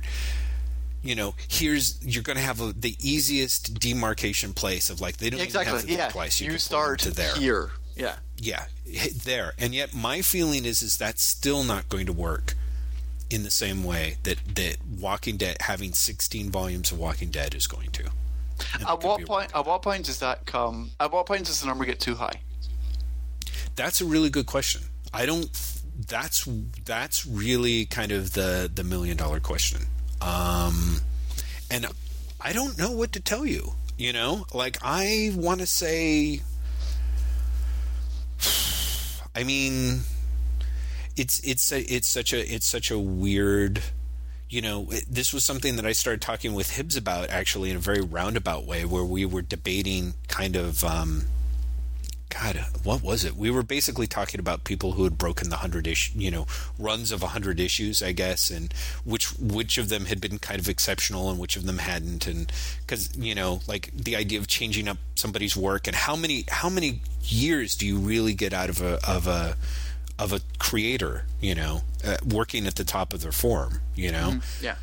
Like, is it 8 years? Is it 10 years? Like, is it more if they do like 5 or 6 different titles, I don't know. We were both completely half brain dead and fried when we talked about it. So it was an impressively brain dead, uninspiring conversation.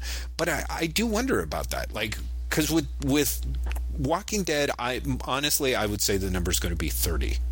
Really? Because honestly, 16 to me feels like a lot. I remember when Bendis relaunched Ultimate Spider-Man the first time. Yeah. And I was like, I'm really enjoying this. I dropped off of the original Ultimate Spider-Man. I'm going to go back and reread it. And honestly, I was like, there's 18 trades? No, I'm not. Right. Well, right. Exactly. And you're totally devoted. But and of course with Bendis, it's interesting because I think that was one of the comparisons. Like, he and Bagley did 100 issues together. They weren't 100 great issues. There was a good strong run in there, and then I think around issue 70 something or other, it just started throwing gears out. And in fact, what we were talking about with Walking Dead is, Hibbs thinks that the storyline has gotten kind of flat and is taking too long, and that basically the prime years are past it. And I'm like, I think that Kirkman and Adlard are actually trying to change things up in this current storyline, and I think it's shaking up they're working outside of their comfort zone, and I think that will help them. I think if you work inside your comfort zone, you've got maybe about 70 issues in you. If you don't turn things around and either jump to a full nother title or figure out a way to change the approach to what you're doing dramatically, 60 or 70 issues. But if you change things up, I think you've got another shot at something. And of course, really what's best for a lot of creators is to do 60 or 70 issues and then maybe of a title and then jump to something else altogether. So we'll see with Walking Dead, but what's kind of crazy? 60 or 70 issues was like 5 years. That's a chunk. Yeah. But if Marvel goes to 18 issues a year, mm-hmm. Oh yeah, I see what you're saying. Then that gets turned into what? 3 years? Wait, at 18, 4 at 18 years, I issues, guess. Yeah, exactly. Yeah. With 4 years, exactly. Yeah, you are. 4 years because 72 issues. Yeah. So, and I don't think that's going to be doing anyone any favors. I personally think that we'll see. Maybe some people will turn around under that. Maybe some people will totally thrive in that situation. But I kind of think the way Marvel's set up now, I don't see it, and I don't see no one's going to be able to turn. You're certainly not going to have a consistent tone in it. I doubt that Bendis and Bagley, who turned out a lot of issues pretty quick. I don't think they did 72 issues in 4 years though. No. Did they? They couldn't. Bendis got kind of ahead. Bendis got ahead, but no, there's a head and there's a head. They definitely didn't do it that time. I think you're probably right. No, because that seems suspiciously off to me. Yeah, insane. I mean, I know that Bagley's fast. He's very fast, but I cannot believe that he would be 72 issues in 4 years. And part of the reason I'm saying that is I don't think that they actually had such a sustained upgrade of output. I think that maybe they had a couple of years of more than 12 issues a year. I don't think it was that many. Yeah. Let's see. By issue 72, 5 years. No, 5 years for 72 issues. Well, that's 12 for 68 issues. Oh, 68 issues. Well, it's very. No, because it started December. Yeah, it started November 2000, and by January they were at issue 68. So January 2005. Yeah. Oh, interesting. So that they pretty much were. Wow, that's impressive. Yeah, that is pretty impressive, actually. So anyway, but I think for the majority, people are. I think people really suffer under that sort of. I don't know. It's fascinating to me. Like, I'm realizing, like, a lot of the guys at Marvel, at least Brubaker and Bendis have had super long runs on their quote unquote name characters. Oh no, they definitely have. I mean, Brubaker's had 2 different Captain America issue ones. I know exactly. But I mean, he's done a really long run on that character. So I don't know. I don't know. I'll be really curious to see. But I do think. But to go back to my original, bravely unprovable assertion, I really feel that people can turn around that there is a lot of attraction to people in, like, even if it's 16 titles, like, that's going to turn off some hardcore people. But I think that there are Walking Dead people who are intrigued by Walking Dead who will jump on that, and they'll burn right through those, and keep going. you know, because I don't know. You know, to me, it's like they had like those weird men's action novels. I'm like, how many novels did they get out of like The Destroyer or something like that? It's like, but did many people go, I have to read volume 1 of The Destroyer? Right. Yeah, that is actually probably true. The people who... I thought you just jumped on. Yeah, exactly. Not having read The Destroyer, but you know what I'm saying. Yeah, exactly. It's like, I didn't read, you know, Hong Kong Hijacking, but I did read Bangkok Blowaway, and then I went on through the rest of them to, I don't know. No. Your writing career, I think, definitely Glasgow Gas Scam. Wow. Yeah, okay. Ladies and gentlemen, someone please hire Jeff Lester to do this for a living. Just come up with these titles. That's all I want. That's really all I'm probably capable of. But, you're like, I can't come up with the stories, but the titles I can do. Well, let me tell you, the Hackensack Hacksaw Incident. Go! See? You can do it, sir. You can do it. Absolutely.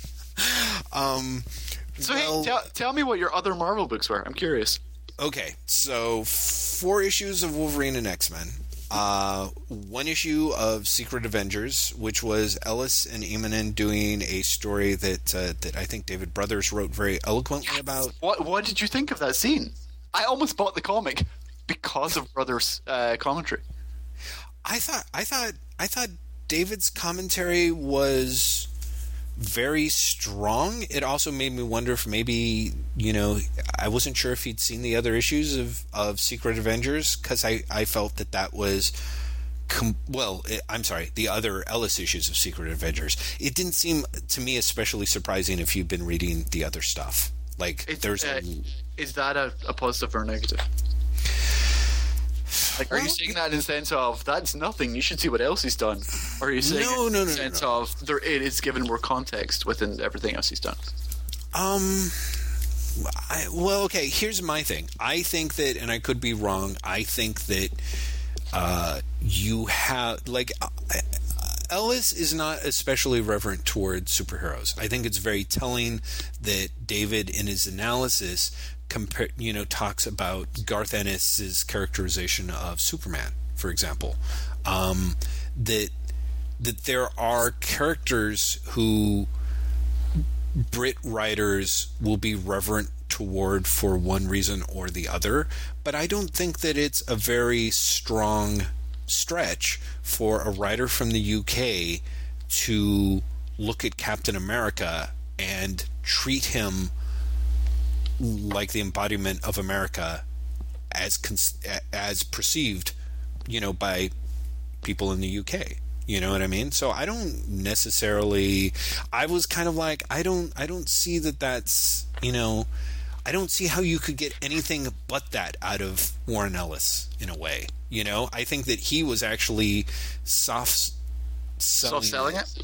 Yeah, as much as he could, without being like totally, while still sort of remaining true to what, you know, his voice and even his own, you know, hacky version of his worldview, you know? So I was especially unperturbed by it, you know. It seems to me like that's just what you get. And having read it in the various issues, I think I was a little more worried, like at the start of the run. I think, you know, when again Rich reviewed the first issue for Bleeding Cool and made it sound a lot better than it was. But he did say at one point that there was an undertone to Ellis's characterization of Steve Rogers as like, yeah, he's a guy who's going to do whatever it takes to get the job done. And I just kind of feel like that's like, you know, for Ellis, the idea of having a character be put in sort of any sort of espionage agency of any kind and not have that approach to it would just be absurd to him. So, you know, I think it's very implicit into this characterization of Steve Rogers and who he's at. I don't know if Ellis ended up on regular Avengers, if he would go with that same characterization. I frankly don't think that he would. I think he was like, okay, this is Secret Avengers, so they're doing secret jobs, they're doing espionage jobs, and that's going to be like, hey, torture is going to be, torture is part of what it happens. Yeah, is part of what happens, And so I don't know. I didn't quite have those feelings. I mean, what I've been interested in is reading each of the books in various, because he's done each one as a done-in-one. I've been fascinated by the stories that, for me, where they come close to working and times where they entirely don't work. And this was a story that I felt entirely, to me, didn't work. It was interesting that he, like, Ellison Immonen came back and did a book that's like, oh, well, we're going to do something that's a little bit like the Next Wave level of crazy shenanigans without the piss take humor, I guess. Mm-hmm. But it didn't work for me. It felt like a very loose stitching together of scenes and sequences with like the most minimal of hooks done to call it a story. By contrast, I thought the issue that came before it, as dull as it was, felt to me like I had read an actual story, a boring story, but and similarly, going back, David Aja's kung fu fight in Tesseract space, which should have been awesome, I was just like, yeah, I'm just meh at. So I think I was looking at it from such a different degree that when David, wrote his analysis, I'm like, oh, that's really very smart. But I guess I had some very weird, cynical version of like, well, pick your battles. You know what I mean? What did you expect? Yeah. Yeah. So for me, it was kind of like, I could see that level of frustration and disappointment in, if that had been the characterization that had popped up at, say, in Fear itself or something like that. But for Secret Avengers, I'm like, eh. I mean, let me flip it around as a question for you. Do you think of any characters? Do you think of everything that a character does in a universe as automatically in canon, I suppose? No, but at the same time, if someone does something that is not in line with my personal canon, it causes problems. Sure. But do you see what I'm saying? So what I'm saying is, I don't think that, if, Captain America jumps back in time and stops the Lincoln assassination, mm-hmm. and then the next issue, like, fucks the Black Widow and then arm wrestles Bucky, I won't be like, 3 months from now, why is he saying that he could never beat Bucky in an arm wrestling contest? He did that back after he fucked the Black Widow. But at the same time, I would read it and I'd be like, this is just, this is not the Captain America that I think is Captain America. Do you know what I mean? Right. Mm-hmm. Mm-hmm. No, I agree. And so Brother's argument makes sense for me in that sense. Sure. That it's very much like, this is not who I think Captain America is. Right. This is someone else's idea of Captain America, but it does not ring true to me. Right. Yeah, and actually, to me, I thought the best thing that out of David's piece is he did an awesome job of articulating who Captain America is and should be and why, and which is why I really appreciated his piece.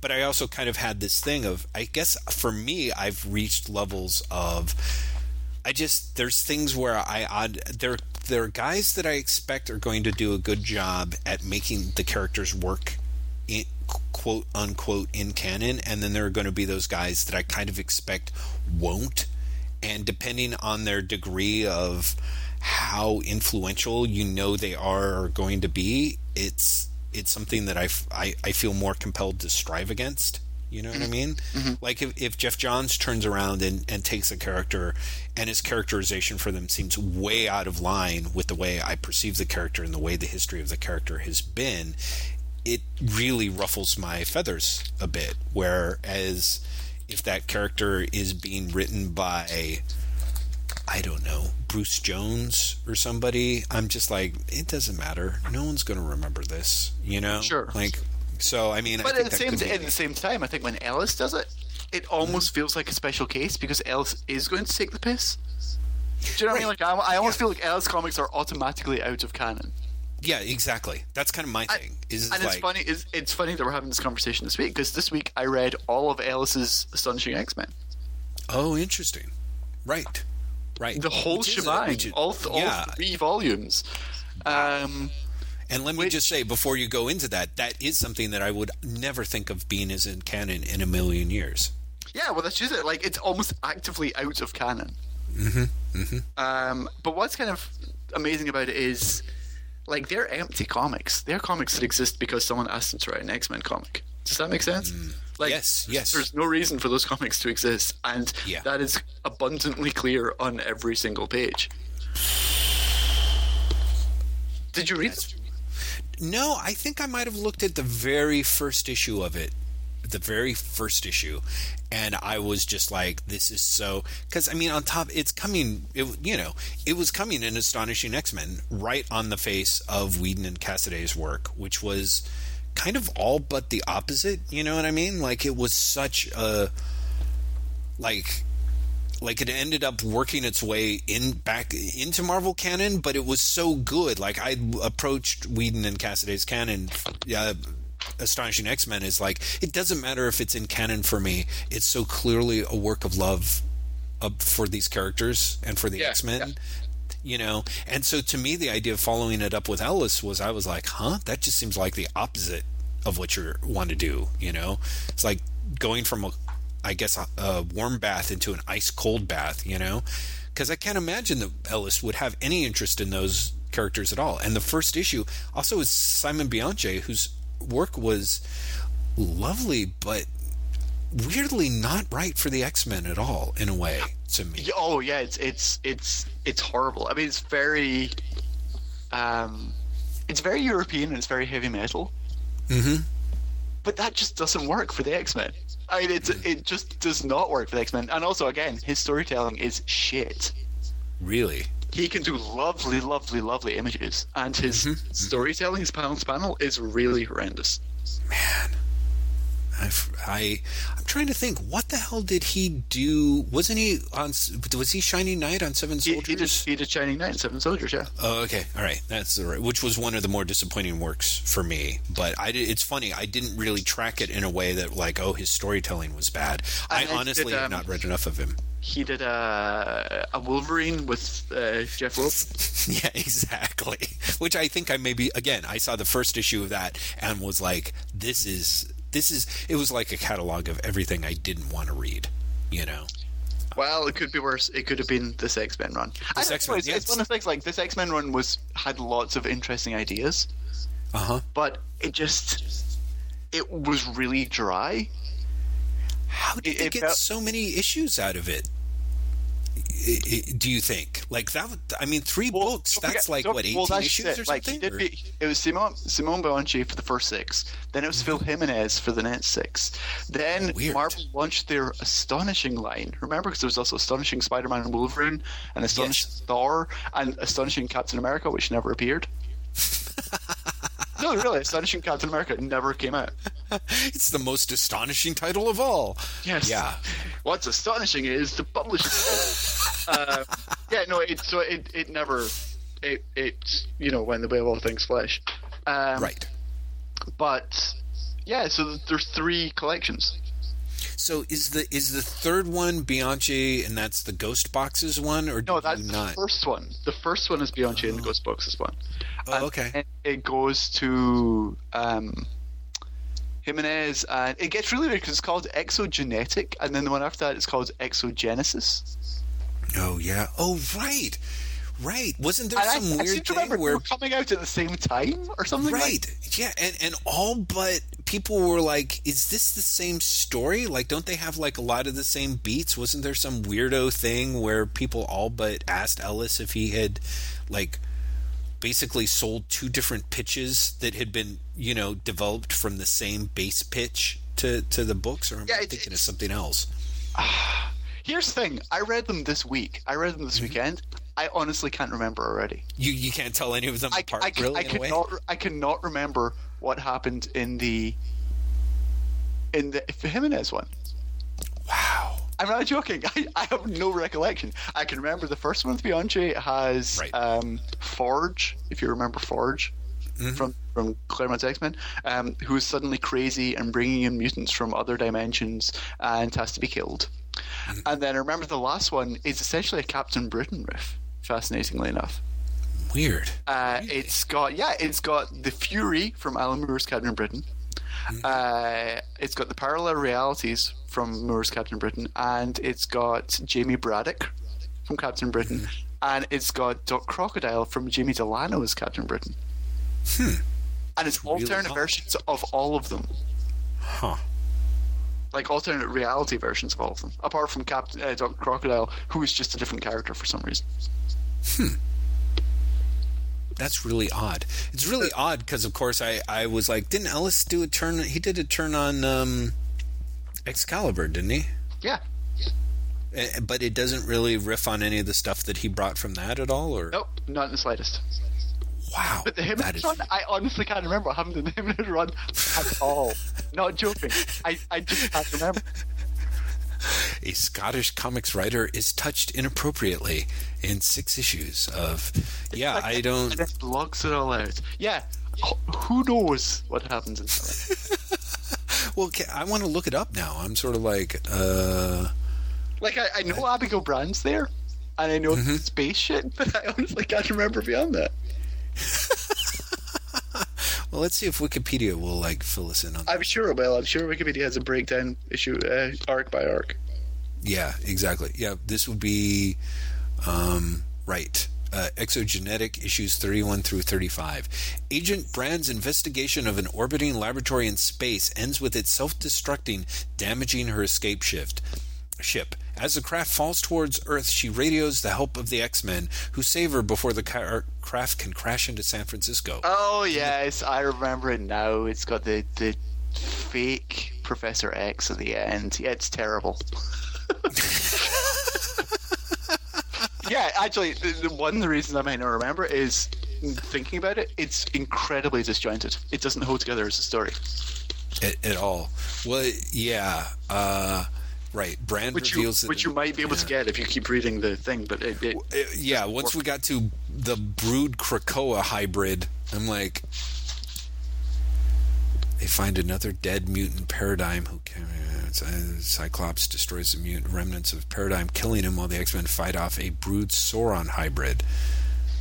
Kaga is revealed to be a deformed elderly man with numerous genetic abnormalities and disorders, a true mutant born from the mother who survived the atomic bombing of Hiroshima. He reveals that he hates the X-Men for their perfect bodies and incredible superhuman abilities despite being labeled mutants, where he is deformed, trapped in a deteriorating body. In retaliation, Cyclops decides that he will not kill Kaga, but ensure that Mutants Sans Frontières gives Kaga the care and medical attention he needs for the rest of his natural life. Yeah, Mutants Sans Frontières is also an Ellis invention that goes all the way through the series, and I don't think it's ever been mentioned again. Right. It's apparently Warren Worthington's freelance peacekeeping force to defend the mutants. That is completely a plot engine. Like, it exists so they can be like, great, let's send it to so-and-so at Mutants Sans Frontières. It really is like, it reads like someone was like, please will you write these X-Men comics, and he's like, okay. And especially that arc you just talked about, when the end comes and it's the I hate you because your bodies are perfect, it really feels like he's taking the piss. Really? Well, I do believe it. Yeah, there's something about the line perfect bodies where I'm like, yeah, well, yeah, I'm fascinated that you read all of those, Graham. Considering I got in this really weird Warren Ellis. I was like, I want to read lots of Warren Ellis. So I read those. I read Freak Angels, just the first volume, and I read Crooked Little Vein, his novel. Oh, huh. And I read Crooked Little Vein, no joke, in an afternoon. I believe it. I remember reading the first sample chapter or something. In something like, I don't know, 15 minutes or something. Yeah, it reads very much like an Ellis parody, but there's something about it that you get completely sucked in. So by the end, you're like, this man is honestly making fun of his own obsessions, but it's very readable. Oh, good. All right. So it makes sense. I would like to try it. It's weird. I remember that first chapter being sort of... reading like a little bit like parody Ellis or very bad Hunter S. Thompson, and which is parody Ellis. Yeah, exactly, and being a little underwhelmed, kind of, but it does sort of get better or more engrossing as it goes along, or is it one of those? It just accumulates. I'm being serious. It doesn't get better at any point, but you become so used to it that you're like, sure, because at no point is it off-puttingly bad. Right. I it's see. lazily written, and it's comedic for the wrong reasons. Right. But it is enjoyable. But it's enjoyable. Keep reading because it's enjoyable, and then midway through, you're like, I want to see how the story turns out. It's not a good story, but I want to see how the story turns out. I want to see how it turns out. Yeah, exactly. Well, it's that is some level of success. So that's great. I'll be curious to see what happens with the second one. In that regard. Which is soon, right? I think so. I think he wrote that he was putting the final touches to the rewrite right now. So. Wow. Yeah. So. I mean, good for him. Good for him getting that second career going. Yeah, or by all means. Depending on how you look at it. Yeah, exactly. Did you read Batwoman number 5? I did. What did you think? I liked it better than Batwoman number 4. I thought. Well, true, but we didn't have very high impressions of Batwoman. I thought it was. Let's see. I liked the DEO stuff. I pretty much just liked the end of the story arc. I thought it was a complete cop-out. It felt a very weak ending for the first storyline. Well, I liked half of it, I guess. Yeah, I mean, it's funny because there's some things like I thought to me, in a way, it never beat that first page, because the first page. Yeah, that first page where there's the sort of meditation and the train of associations in it, with the occasional like comic panels in that, was lovely. Like really just kind of a great, because he's amazing, he's able to take her train of thoughts and be able to map the visual associations between them, when it's like going from encircle to sigil to seal, he keeps the circular motif in them and then evolves it into the sea, into the death and the smoke, and you can see the literal visual similarities that lead you in each of those places. That was astonishing to me, but it's fascinating that it was then followed up with this big showdown, with La Llorona, where it was like, really? That's the way that you beat this person? Like, yeah, and also, to be honest, I can't believe that never happened before with anyone. Exactly. It's like all really you need is stand up to the Scary Woman, and it's like, really? No one has stood up to the Scary Woman before? Right. Well, they stand up to the Scary Woman by not being engulfed by their own guilt. That's what I mean. Like and also, what's kind of fascinating is something else I read this week was Gail Simone's last arc on Birds of Prey, The Death of Orin, which has a villain who has exactly the same power, who is beaten in exactly the same way. Right. Well, I guess that's the thing. Is it almost seems like. What is it? It seems like, that's kind of this weird kind of a little bit like what we were talking about with New Defenders. Like, okay, that's how if you have the character that does that thing, like you always beat them in that way, sort of, I guess. Yeah. And I thought that was.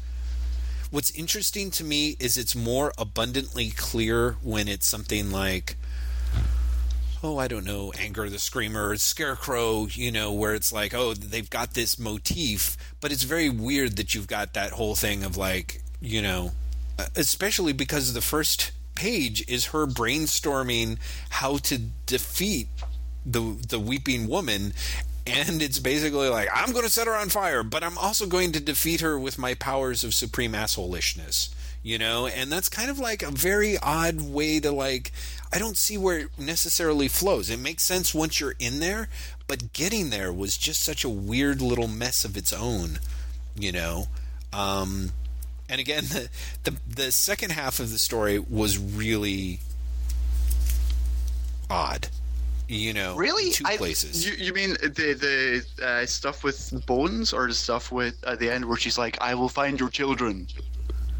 Actually, I guess it was a trifecta of weird. To me, it's like the stuff with Bones, because the whole idea of like, yeah, I'm making you a deal, you come work with us, you know, and it really is like, I'll help you in every way. You'll have awesome accommodations, like you'll get free back rub. Your dad is going to be let out, you know, will never have to go to jail. And in fact, we're giving him a solid gold car, you know, like it was one of those weird things of like, why wouldn't she, it was such a weird factor of like, why wouldn't she take this job anyway, that it seemed to make no sense why he had the weird hard sell of like, I'll kill you and every person you've ever known, but I also will give you free yogurt if you sign up now. You know, like it was really weird to me. Like I know, see, that worked for me because he was just trying to outsell Batman. I thought the implication was he thought that she had made her mind up about Batman already, and he was like, fuck Batman, I can do this. Right. Well, I guess that could probably work for me. And then, of course, when Batman was like, "Well, this is going to be a problem," you know, I was like, "Really, Batman? You're really that much of a dick?" You know, yeah, like, honestly, yeah, that was a problem for me. Where he's like, "You really? That's what you're doing? Because we're going to end up fighting." No, we're not. I mean, that was like, really? Seriously? I mean, it is weird. It comes really close to the way that Batman used to be beforehand. That I thought they'd done a pretty good job of erasing that. Like, I appreciate the fact that's no longer really the way that I see Batman anymore. You know, like the crazy control freak who's like, what? You're fighting, you know, evil in the name of the country as opposed to me? That's not going to fly. You know, like, really? You've got a problem with that? Like, it just seemed odd. And then, yeah, and then popping up at the end going, I don't know how, but I will find your children. You know, and just I will. It was like, really? Mm-hmm. And then at the end, I will soldier on. I was like, wow, this is like a really bad video game cut sequence to me. It was a very odd end, wasn't it? Mm-hmm. It really was. It was like, that's like, your last page? Mm-hmm. It's kind of like, yeah, I know we didn't really get around to those kids, but I've given her motivation to enter why she's going to be working with this guy more than anything is to help find those kids. And who knows, maybe they'll wrap that up, but I mean, because of course there's obviously the villain behind the villain, but it just seemed really, it seemed a little sloppy, which frankly after issue 4 shouldn't be surprising at all. Okay, here's the question. Are you going to keep buying Batwoman? Probably. I ask because I don't think I am. And also this week I got Green Lantern issue 5, which is the end of that story arc. And that story arc also ended so dissatisfyingly, I'm probably not going to keep getting that book either. Oh my god, really? Because you were really enjoying the first batch of those issues. And then the last issue is pretty much, let's put everything back to the way it was at the start of the story. And I was like, that does not work for me at all. Like, there's like a complete Deus Ex Machina end to the Sinestro Corps. And then Sinestro's like, hey, so I gave you a ring, but I'm not going to give you a battery to charge it. See you later, Hal Jordan. And Hal Jordan's like, I'm in love with you, Carol Ferris. The end. I was hoping that it was going to be I'm in love with you, Sinestro. Where I'm like, well, that'd be an awesome change. You can't leave me. What? Please, don't go. No, really, I got to the end of the issue and I was like, yeah, this story pretty much went nowhere apart from tidying up the Sinestro Corps plot, which A, didn't need to be tied up, and B, you didn't even do well. What a shame. It really was like, oh shit, you did so well since the first few issues, and then you completely screwed the landing. Yeah. Well, that's really disappointing. And I read Frankenstein. Did you read Frankenstein v. OMAC? I mean, I'd already decided. I actually didn't. Oh my god, you bastard. You tricked me into getting this stupid comic book so that we could discuss it, and you didn't even get it. Because I ended up buying a trade that I didn't think I was going to be buying, so I didn't want to spend too much money. Well, I have to say, interestingly enough, I like the dialogue for Frankenstein more here in some places where it was different. Is it the same dialogue? For pages it is, but I'm relatively sure. And Hibbs was like, yeah, it's pretty much like the exact same comic book. And I'm like, really? He's like, yeah. And I'm like, no. He's like, yeah. And then I picked it up, and there's not that much different there, but there's enough Frankenstein-y type bits of dialogue that were, I thought, better than the issue of OMAC. And admittedly, I'm impressionable that I'm like, no, he added extra bits and pieces into it, and yet it's still. It's pretty dissatisfying. You don't really get to see a lot of other stuff. Like the actually, interestingly enough, they don't the whole page with him and the arms and stuff is kind of a little two-page little epilogue where it's like he has a suggestion of a plot idea of where to go that I'm sort of is kind of half interesting, but you're done. I'm done. I think I'm done. It's kind of a shame. Again, the in between the art and just kind of like, I think maybe if I had been following Sweet Tooth, I would have enough faith in Jeff Lemire to me being like, oh yeah, there's some kinks here, but he's going to work them out and it's going to get better. And I'm just kind of like, I don't really have any faith that this is going to get any better. Like, I don't like the art, and even if they switch the artist, I don't have enough faith in the writer, I guess. Mm-hmm. So I think I'm just off of it. But in terms of, like, Batwoman, which I don't like a lot, at least I feel like the art is so... I love some of the storytelling that I'm like... Yeah, I'll spend $3 on this, which is kind of foolish. I should really wait a month and pick it up. Bear in mind that J.H. Williams is now off the book for the next arc because Amy Reeder's taken over on art. And this is why Jeff should really read the news. I'm like, huh? No, he's going to come back. He's alternating arcs. Sure, yes, right, alternating arcs. But yeah, how's that's going to work? I don't know. Yeah, exactly. Huh. I don't know. The writing has. Because I think it was issue 3 that I was like, yes, they finally got the writing well. Because I wasn't a big fan of issue 1 or 2 either. And issue 3 I was like, they've got it down. And then issue 4 was such a mess. And then issue 5 was just not good. I mean, I don't like it enough to keep buying it.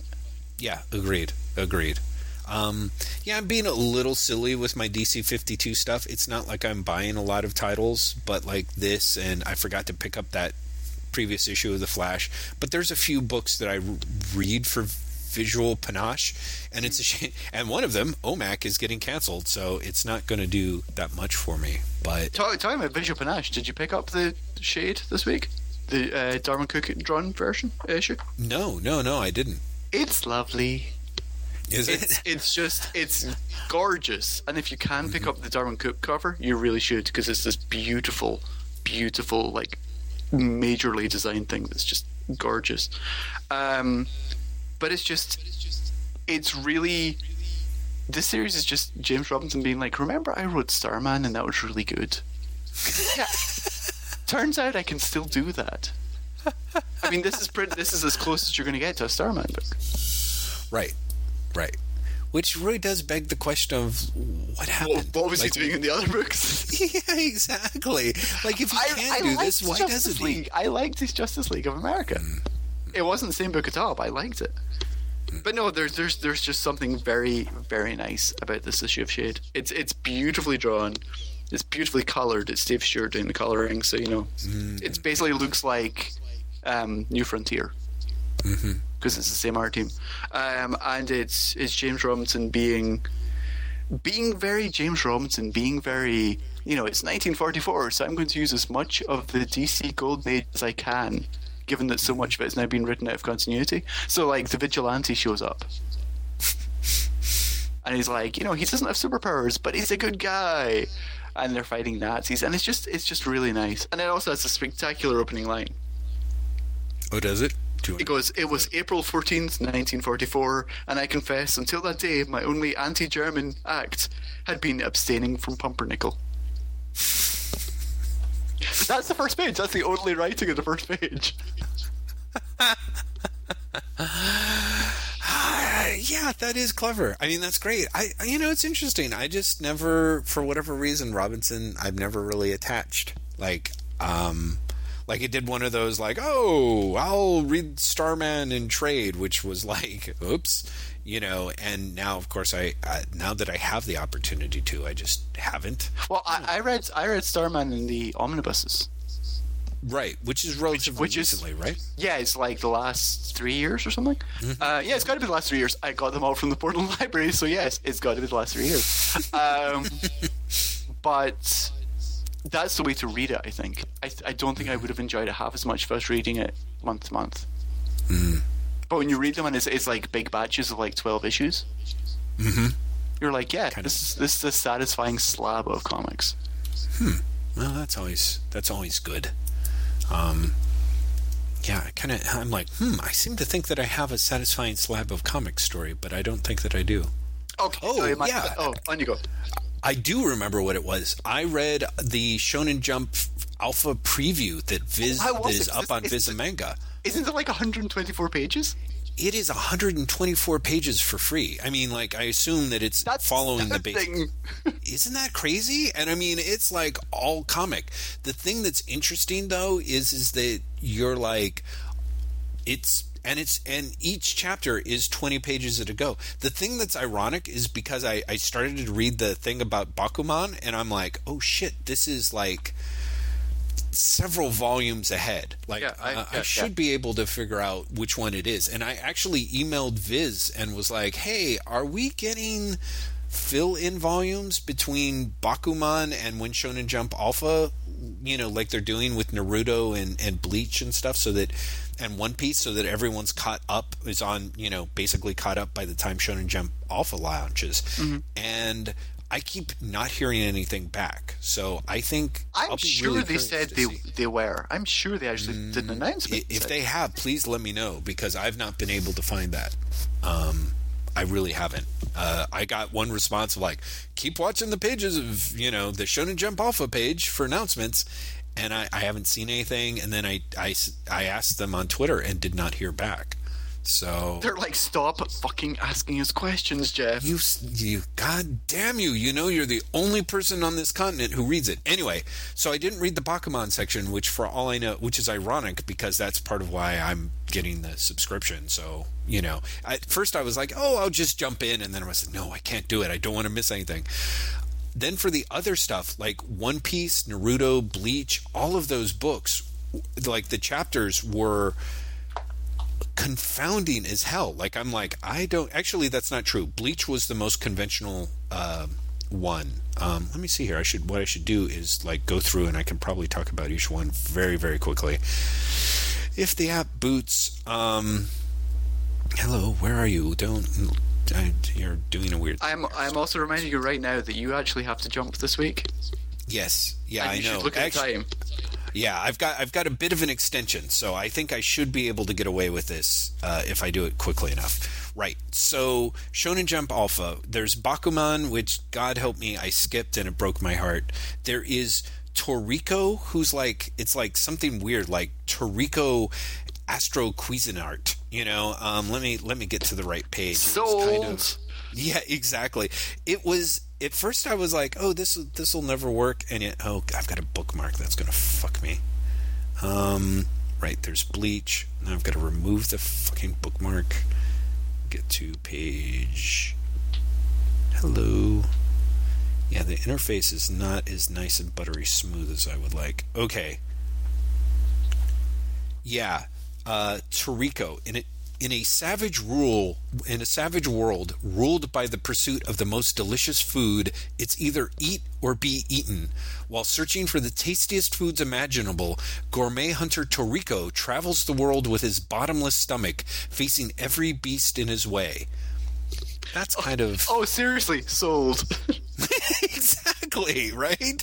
So it's right in mid-chapter where it's some sort of crazy...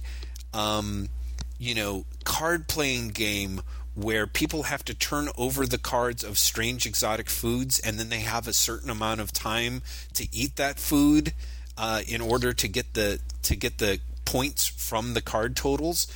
And it's just...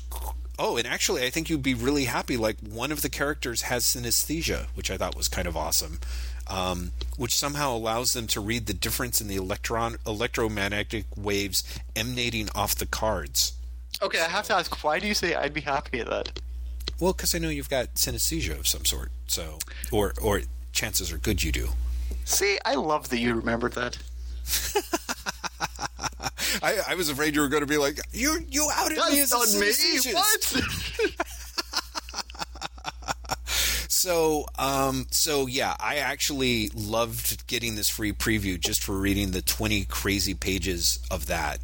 Then there was One Piece, which I swear to God is the last part of a storyline, and I had no idea what was going on, but there's yelling mermaids and like as far as I can tell, utterly sentient platypi and whales who help stop a floating island from colliding with something else.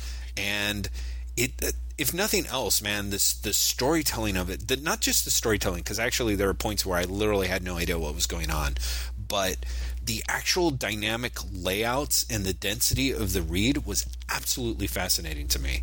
And then there's Naruto, which again is like ninjas fighting each other, but it's very much, to me, it always reminds me weirdly of Jack Kirby, even though it's not especially Kirby-ish, but just because of the idea of the Kirby hook. You know, It's like Naruto is a kid who's not just a ninja training to be the best ninja in the world, but is half demon as well, you know, and so he keeps running, you know, so he's got his special magical half demon powers that help him, you know, in all of these utterly crazy, you know, battles with magical ninja guys. So he's fighting a bunch of ninjas who, as far as I can tell, have gotten extra powers by having their eyes removed and replaced with artificial mystical marbles or something.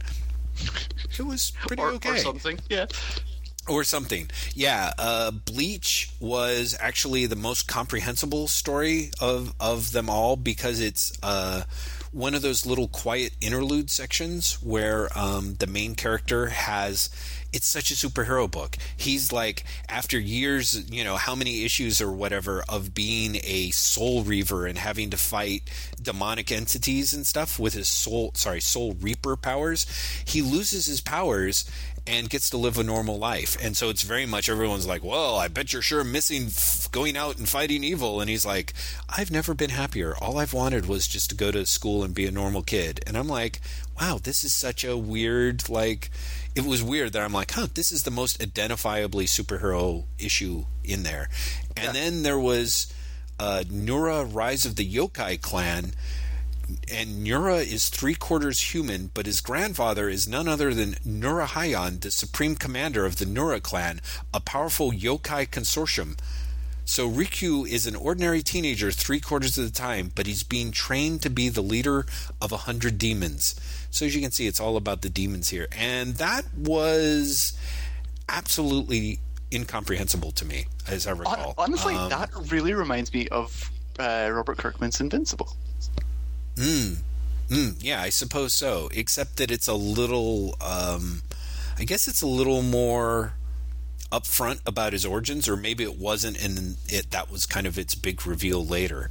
But yeah, that was the only one that I really found dull, and frankly, that might have something to do with, by that point, I had already consumed like 100 pages of comics and had already encountered, you know, one half demon and 2 other sets of competing ninjas, you know.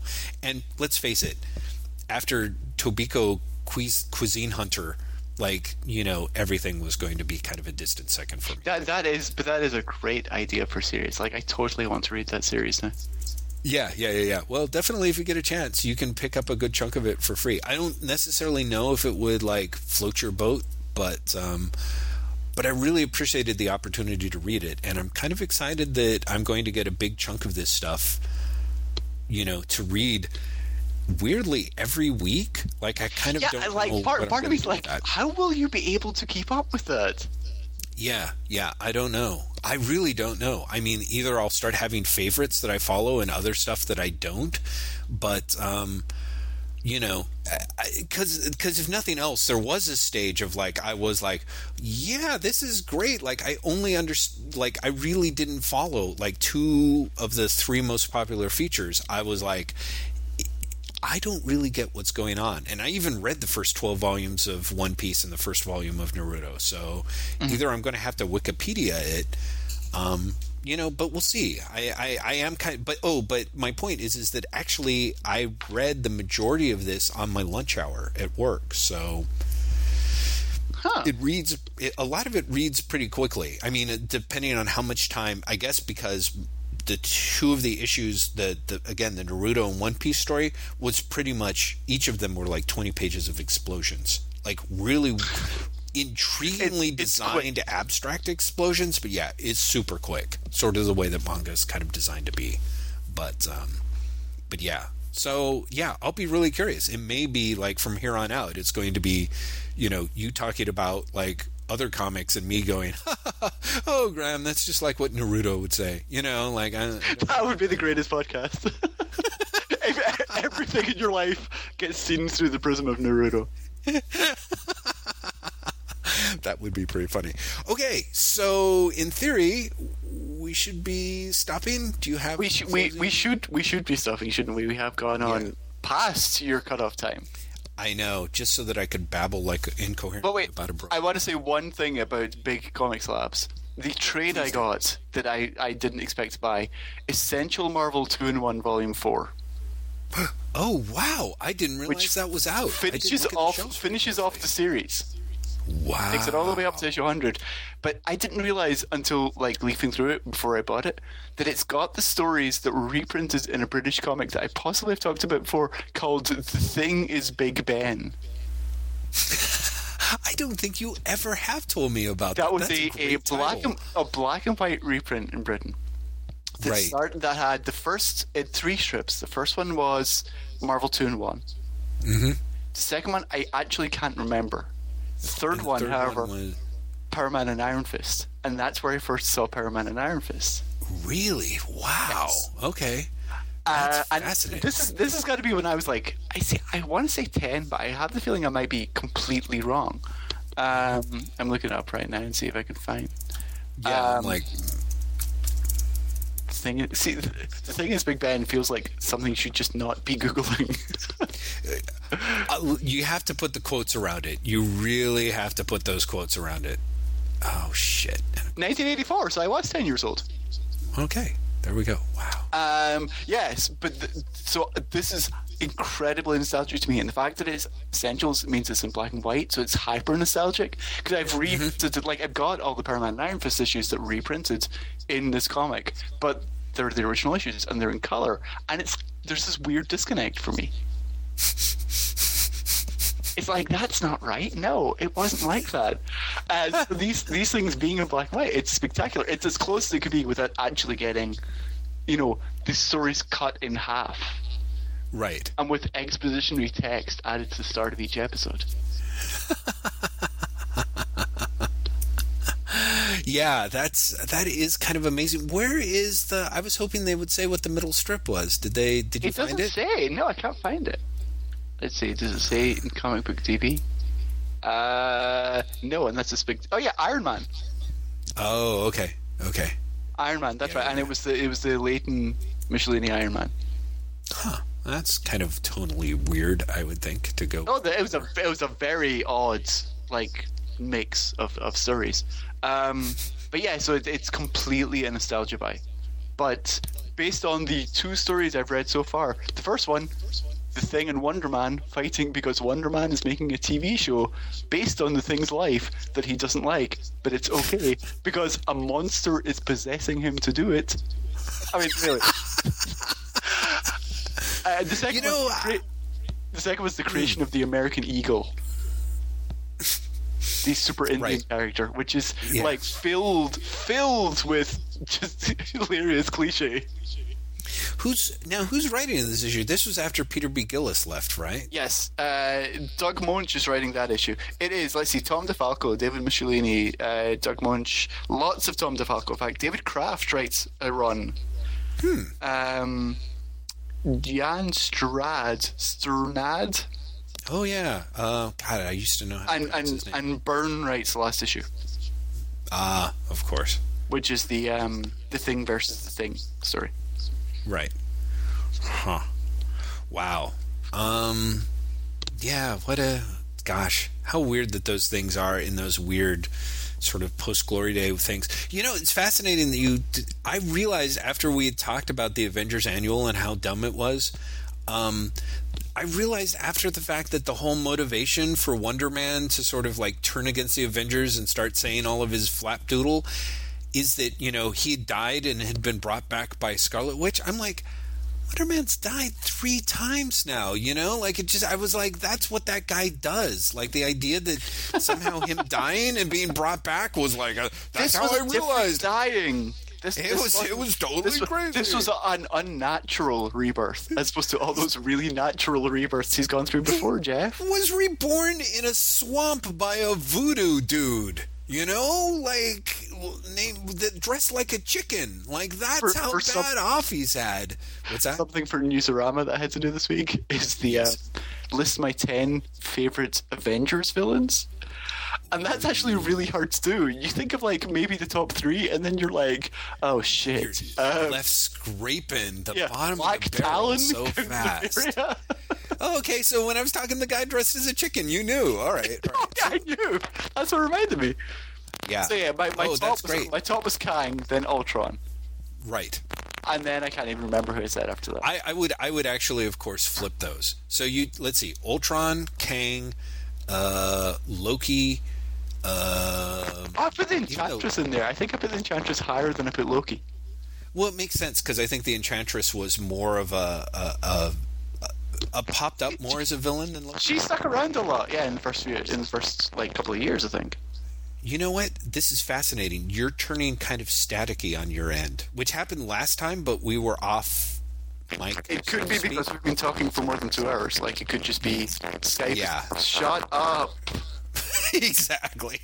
Exactly. I'm like, shit, but I want to like talk about who our villains are, but I don't want to try and edit out your auto-tuning voice because it seems impossible. So we'll have to talk about this next time because there's nothing I would love more. Next podcast, we have to list our 10 favorite Avengers villains, and then, because this is the other thing I have to do from Newsarama, my 10 favorite Justice League of America villains. Oh, nice. You know what? Here's the thing. Let's do this. Let's make 5 top 10 lists, and then each, and then we'll compare them. Oh God! So, okay, what are the other 5? What are the other 3 then? Well, I don't know. You can make up whatever you want, and I'll make up whatever I want, and then so there'll be totally random lists. Okay, each other. Sure. Let's do that. That doesn't sound crazy, right? It sounds kind of crazy, but I'm up for it. Okay, perfect. Well, that's what we'll do. Listeners, have fun with that next week. They're going to have fun with this part because honestly, you sound like you've been turned into like some sort of weird human mosquito. It's kind of awesome. Remember, I said I was going to do a theme song. This is just going to be me talking on a John with your care of it. Yes, I might actually pull this part and put it as the cold open so people are like, Graham's the Dark Lord. It's terrifying. Okay, listeners, we will see you next time. Thanks for listening. Bye. It's great. Graham, the Lord Sauron. Goodbye. You don't quite sound like that.